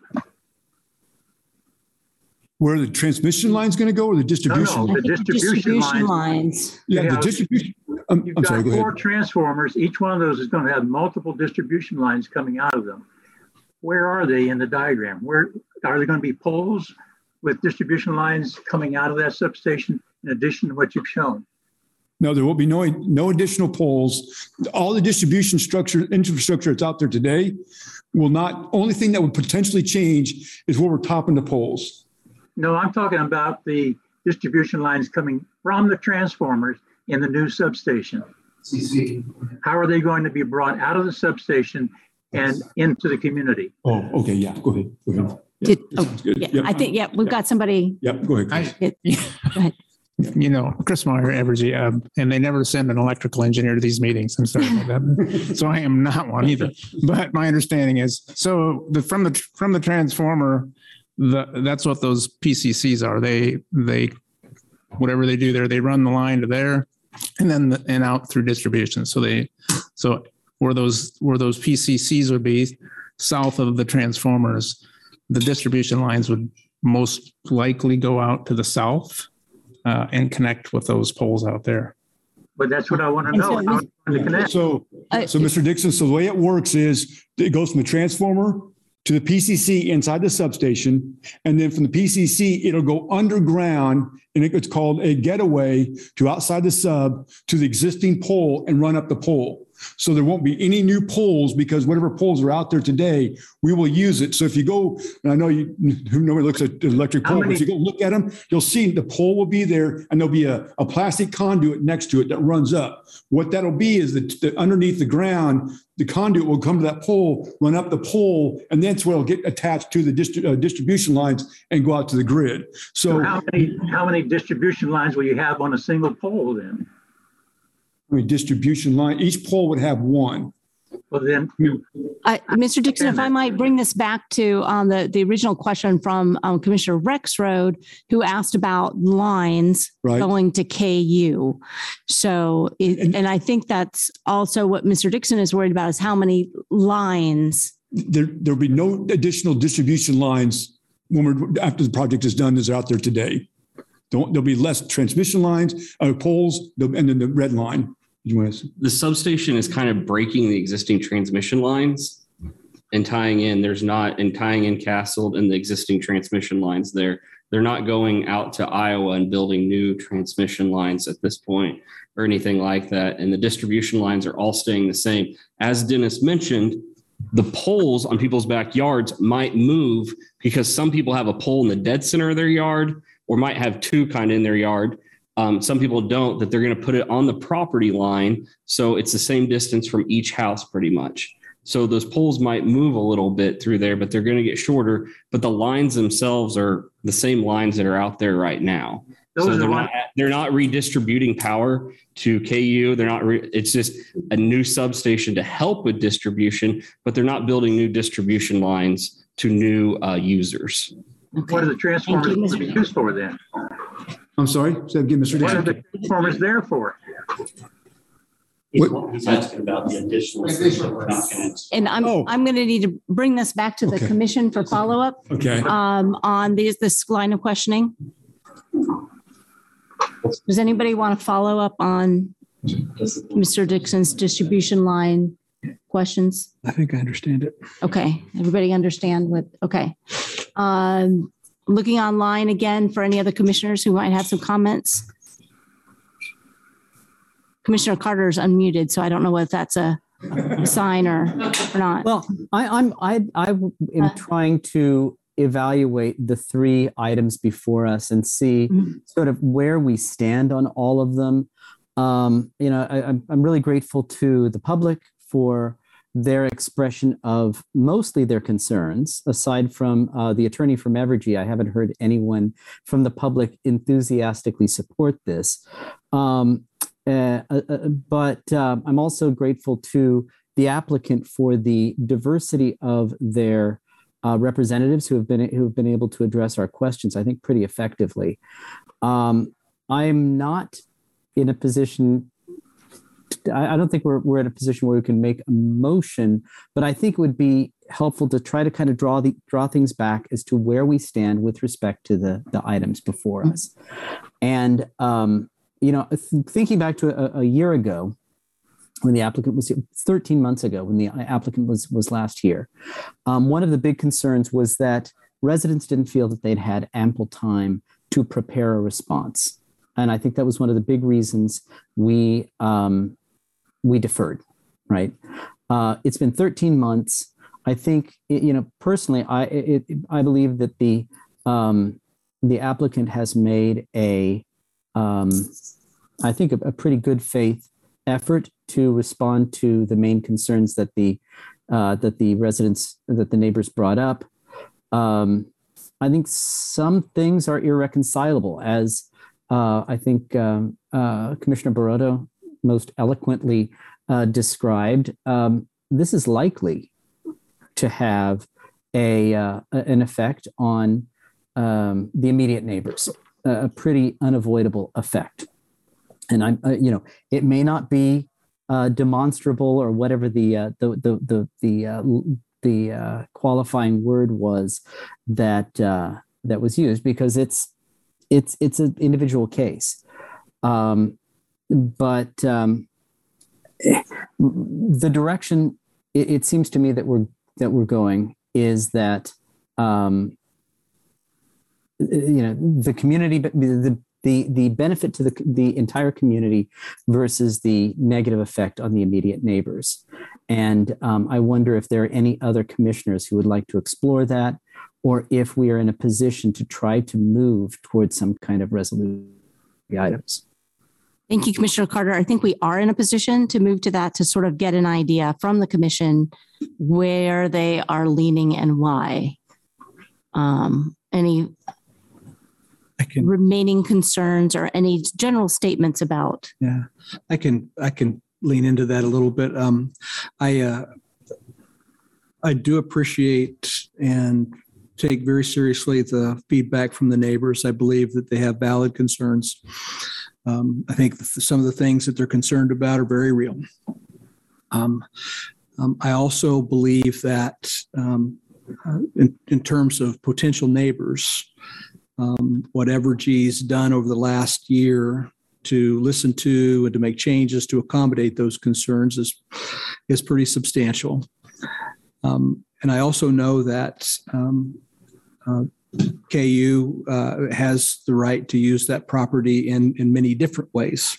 And as I'd said earlier, my sense is that that this represents, in a world where I don't think it's reasonable to believe that your backyard neighbor is always going to be this beautiful pasture. This represents a less offensive possibility than many, many other things might be. So because of that, because I believe that the general location as it relates to where Lawrence is planning to grow, and just and understanding clearly what is happening with EVs and the demand that's going to put on every neighborhood around us. I'm inclined to lean towards approval of the SUP. I believe that the rezoning to RS7 is the right rezoning to support that. And I don't have any further questions about the plat and the work that they've done. So I'm inclined to support for those reasons. Thank you, Commissioner Rexroad. Commissioner Thomas had. Well, I was not here for the May or June hearing before. It seems evident to me, at least, that Evergy has made substantial efforts to address those concerns. Are there still some issues up in the air that are unresolvable? Yes. Electricity is needed. The community is going to grow. I think you've addressed the questions that I had, and I would be inclined certainly to change the zoning to an RS7, and I believe that Evergy will be as good a neighbor as is possible. I do believe that, and that is important. I do also believe that there will be some neighbors that are adversely affected by this going in. Is that that may just be inevitable for the good of the whole, which I think this substation is. Unfortunately, some people may adversely affect, but I would be inclined to vote for these three things. Thank you, Commissioner Thomas. Would anybody else like to speak on their, just Commissioner Barota? I'd like to mention,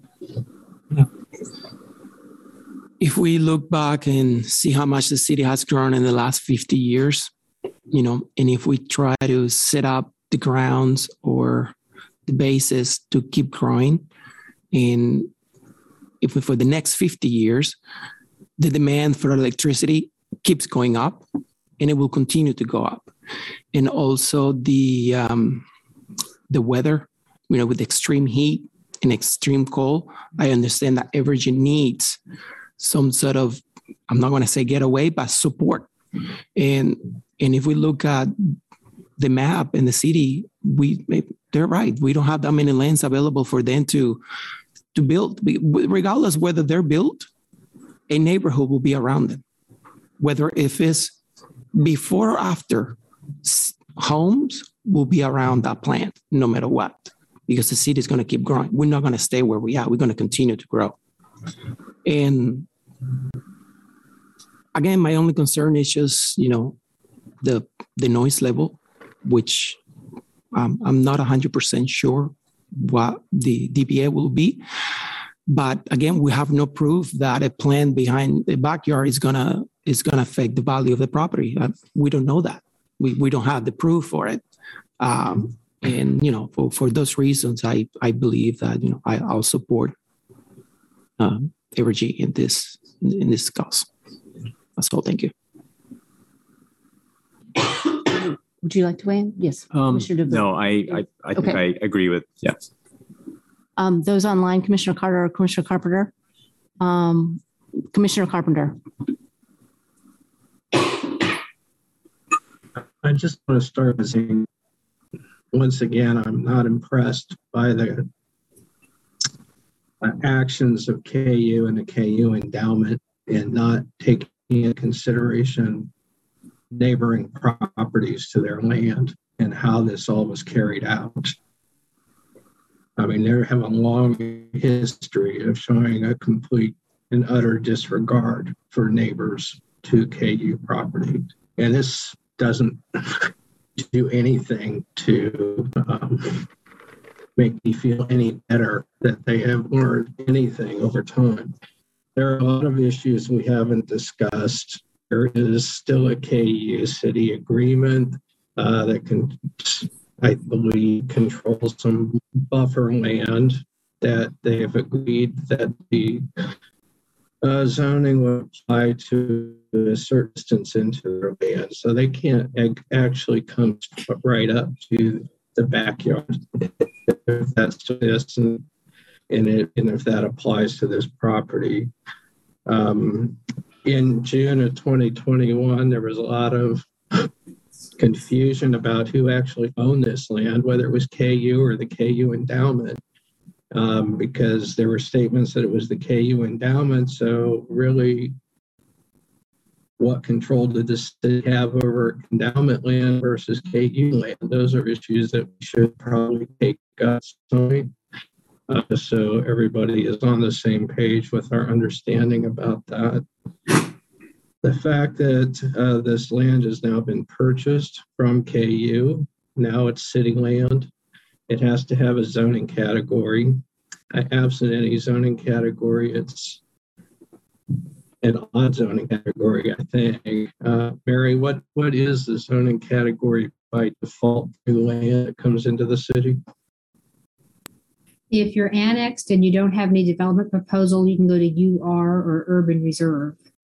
But as this already has a zoning, it couldn't go to UR. That's just for newly annexed land that is just waiting on development. All right. So, the RS zoning makes sense for that part. The plat, problem always with approving a preliminary plat is it's just the current idea for that land. It's not the final build out for that land. We have, both in our packets, diagrams, one transformer, diagrams, 4 transformers, sound study showing coming from one transformer from 4 transformers, and a statement made that final build out would be 4 transformers made by Evergy. So we're looking at eventually, I suppose, 4 transformers. But that's not what was submitted as a preliminary plat. I just bring that up that we only see preliminary plats. We don't see final plats. Those are administratively approved. They're appealable to the city commission after this. And I can't, and the last is it's a special use permit, not a conditional use permit. So we've had interchangeable terms here, but it's a special use permit because it's under the city code. Enforcement could be an issue because, as I said before, the final available sanction by the city, I doubt would ever be used because this is going to be an integral part of the electrical grid. All the statements about some people are going to have effects that outweigh, well, we're going to have some properties that suffer detrimental effects while the community as a whole benefits from this type of development. This isn't the first time we've seen that. We still have the water tower issue. It still keeps popping up and is, in the hands of the city commission. But those of you that were here for that was a big conversation there. And every time that undeveloped land comes under development, we have the same conversation that certain people suffer more than others sometimes by what the development is. I do see that Evergy's done a lot to try to do this. I think there was a lot of wasted time in communicating with neighbors. We all got that email Evergy sent out. It was to each one of the planning commissioners at the time, and it was added to our agenda as a communication that was received so that it was out there. And there was a lot of time between our last meeting and when Evergy actually publicly said they were going to meet with the neighborhood. I think there was wasted time, and some of these issues could or should have been resolved before we got here tonight. But this is one of those projects, even though I think we're hearing a lot of puffery and vagueness and even possibly some misdirection. It's one of those things that, unfortunately, I think that there's not a really good way to say no to it. So I'm going to have to reluctantly vote yes for it. I just want the neighbors to know that no matter how this comes out, the city commission, they can explore. You have options to explore a protest petition. You also have options to pull it from a consent agenda to have a discussion by the city commission. So you still have your chance to bring your case to the city commission after our vote tonight. So with all that said, I guess that's all I've got to say. Thank you, Commissioner Carpenter. Just one issue that Commissioner Carpenter brought up that I'd like to ask staff about real quick is that there has been statements here that KU could do something with this property.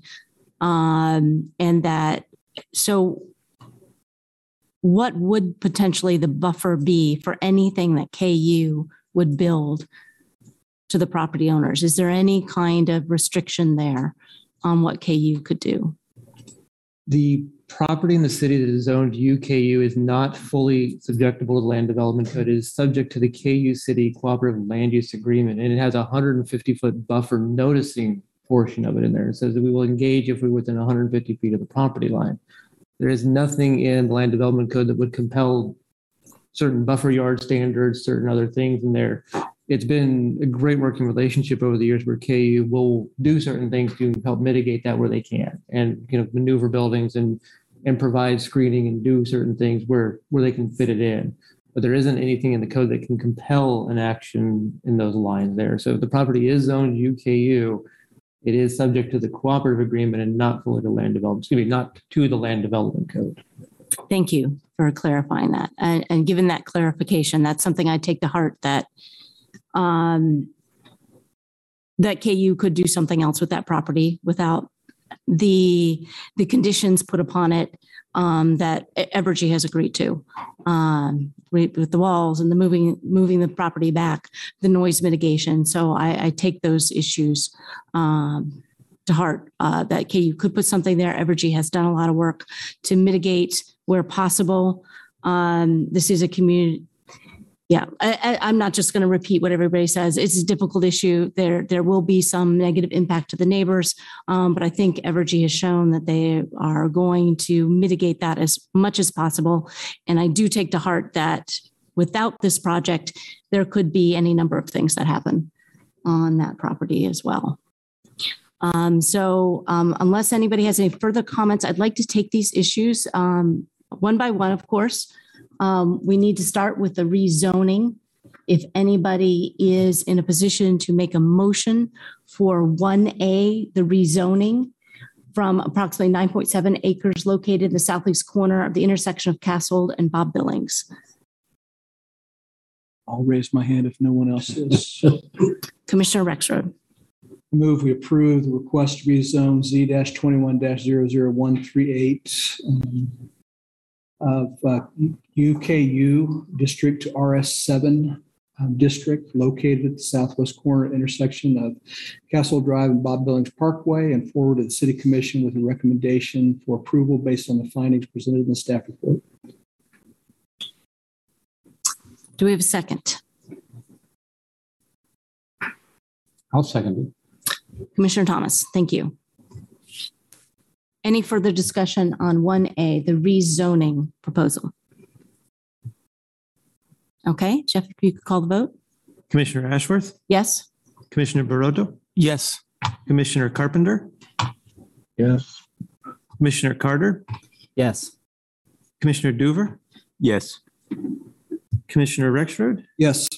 Commissioner Thomas? Yes. Motion passes 7-0. Okay, moving on to 1B for the preliminary plat. So the first one, 1A with the rezoning, that will go on to the City Commission as Commissioner Carpenter recommended. So there is an option for the public to address the City Commission with that. The preliminary plat ends with us. Would anybody care to make a motion on the preliminary plat? Okay. Commissioner Rexroad. I move we approve preliminary plat PP-21-00139 for Free State Substation located at the southwest corner of the intersection of Castle Drive and Bob Billings Parkway. Do I have a second? I'll second. Commissioner Duveur, excuse me. Any further discussion on the preliminary plat? If not, we can call a vote. Thank you. Commissioner Ashworth? Yes. Commissioner Barotto? Yes. Commissioner Carpenter? Yes. Commissioner Carter? Yes. Commissioner Doover? Yes. Commissioner Rexroad? Yes. Commissioner Thomas? Yes. Motion passes 7-0. Moving on to 1C, this is the special use permit for this project. Shall I just bring it home? All right, Commissioner Rexroad. I move we approve the special use permit SUP-21-00140 for the development of an electrical substation, minor utility, approximately 9.98 acres in the southeast corner of the intersection of Castle Drive and Bob Billings Parkway, and forward a recommendation of approval to the City Commission, subject to the conditions in the staff report. Do I have a second? Point of order. Oh. Chair Mary Header. Oh, I'm sorry. I did not see that. Please. Mary Miller, I was just wondering if this included the modifications or if you're going to yes. later. Yes, there are modifications on 1C. The lighting, the sound level, Okay, so when I made my motion, I said subject to the conditions in the staff report, and it's those very conditions that I was referencing. Right. Do I There's need- two modifications separate than the conditions. Modifications from parking and modifications from the lighting standards. So if I make the motion to say including the modifications, is that sufficient? Did we have a second? We do not have a second yet. If we had- I was interrupted. I was interrupted before the second. The second has to be withdrawn. Okay. So is that a sufficient way to add the modifications by just noting that they're there? Or do I need to read them? Could you go ahead and make the motion again with the conditions and the modifications? I'll make Thank this, you. yes, correct me if I need to do more. Make a motion that we approve the special use permit SUP-21-00140 for the development of an electrical substation, a minor utility, on approximately 9.98 acres in the southeast corner of the intersection of Castle Drive and Bob Billings Parkway, and forward a recommendation of approval to the City Commission, subject to the conditions and modifications as noted in the staff report. Good. Okay, now may I have a second? Commissioner Barota, seconds. Is there further discussion of this item?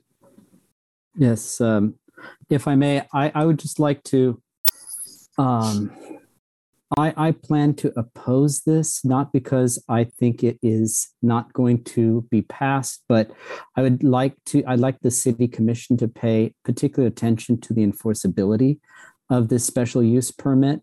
I'm really concerned about Commissioner Carpenter's observation that this is, once it's passed, this is effectively unenforceable because the city is not going to shut down any component of the power grid in Lawrence. I would like this to be part of a serious discussion on the part of the City Commission, so I plan to oppose.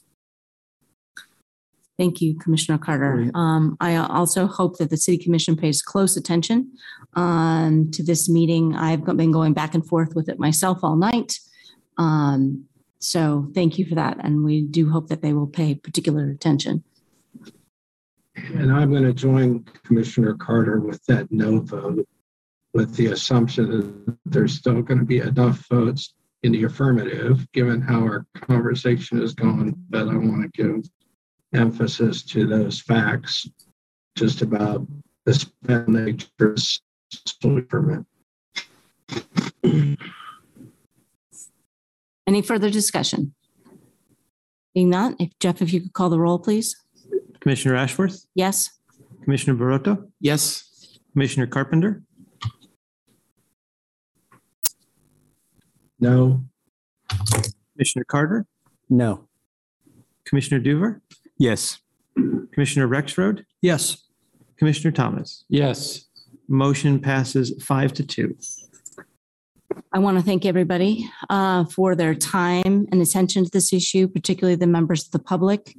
Like I said, there are two decisions here that are moving on to the City Commission. So I hope we will see you again with the City Commission. Thank you for your participation. Thank you for Evergy for their due diligence and coming tonight in force to speak to all our questions and issues. And thanks to the commission here, our volunteer commission addressing this. So is there any miscellaneous new or old business that we need to add to tonight? None for this evening. None for this evening. So what remains is to vote to recess until Wednesday's meeting. Need a motion? We need a motion to recess. So moved. So moved. Okay. Commissioner Carter, second. Second. Commissioner Rexroad, seconds. Any discussion? Can we have the vote, please, for recess? Well, I just want to say I'm going to do my best to be here on Wednesday. This connection pretty unstable. Even rejoined multiple times. Fortunately, I got through it, but I'll do the same thing on Wednesday. So bear with me. Thank you, everybody, with putting up with that. Thank you. You're always worth having here, Commissioner Carpenter. So I wouldn't go that far. We can go for the vote. Commissioner Ashworth? Yes. Commissioner Barota? Yes. Commissioner Carpenter, Yes. Commissioner Carter, Yes. Commissioner Doover, Yes. Commissioner Rexroad, Yes. Commissioner Thomas. Yes. Motion passes 7-0. Thank you, everyone. Have a good evening. Thank you very much.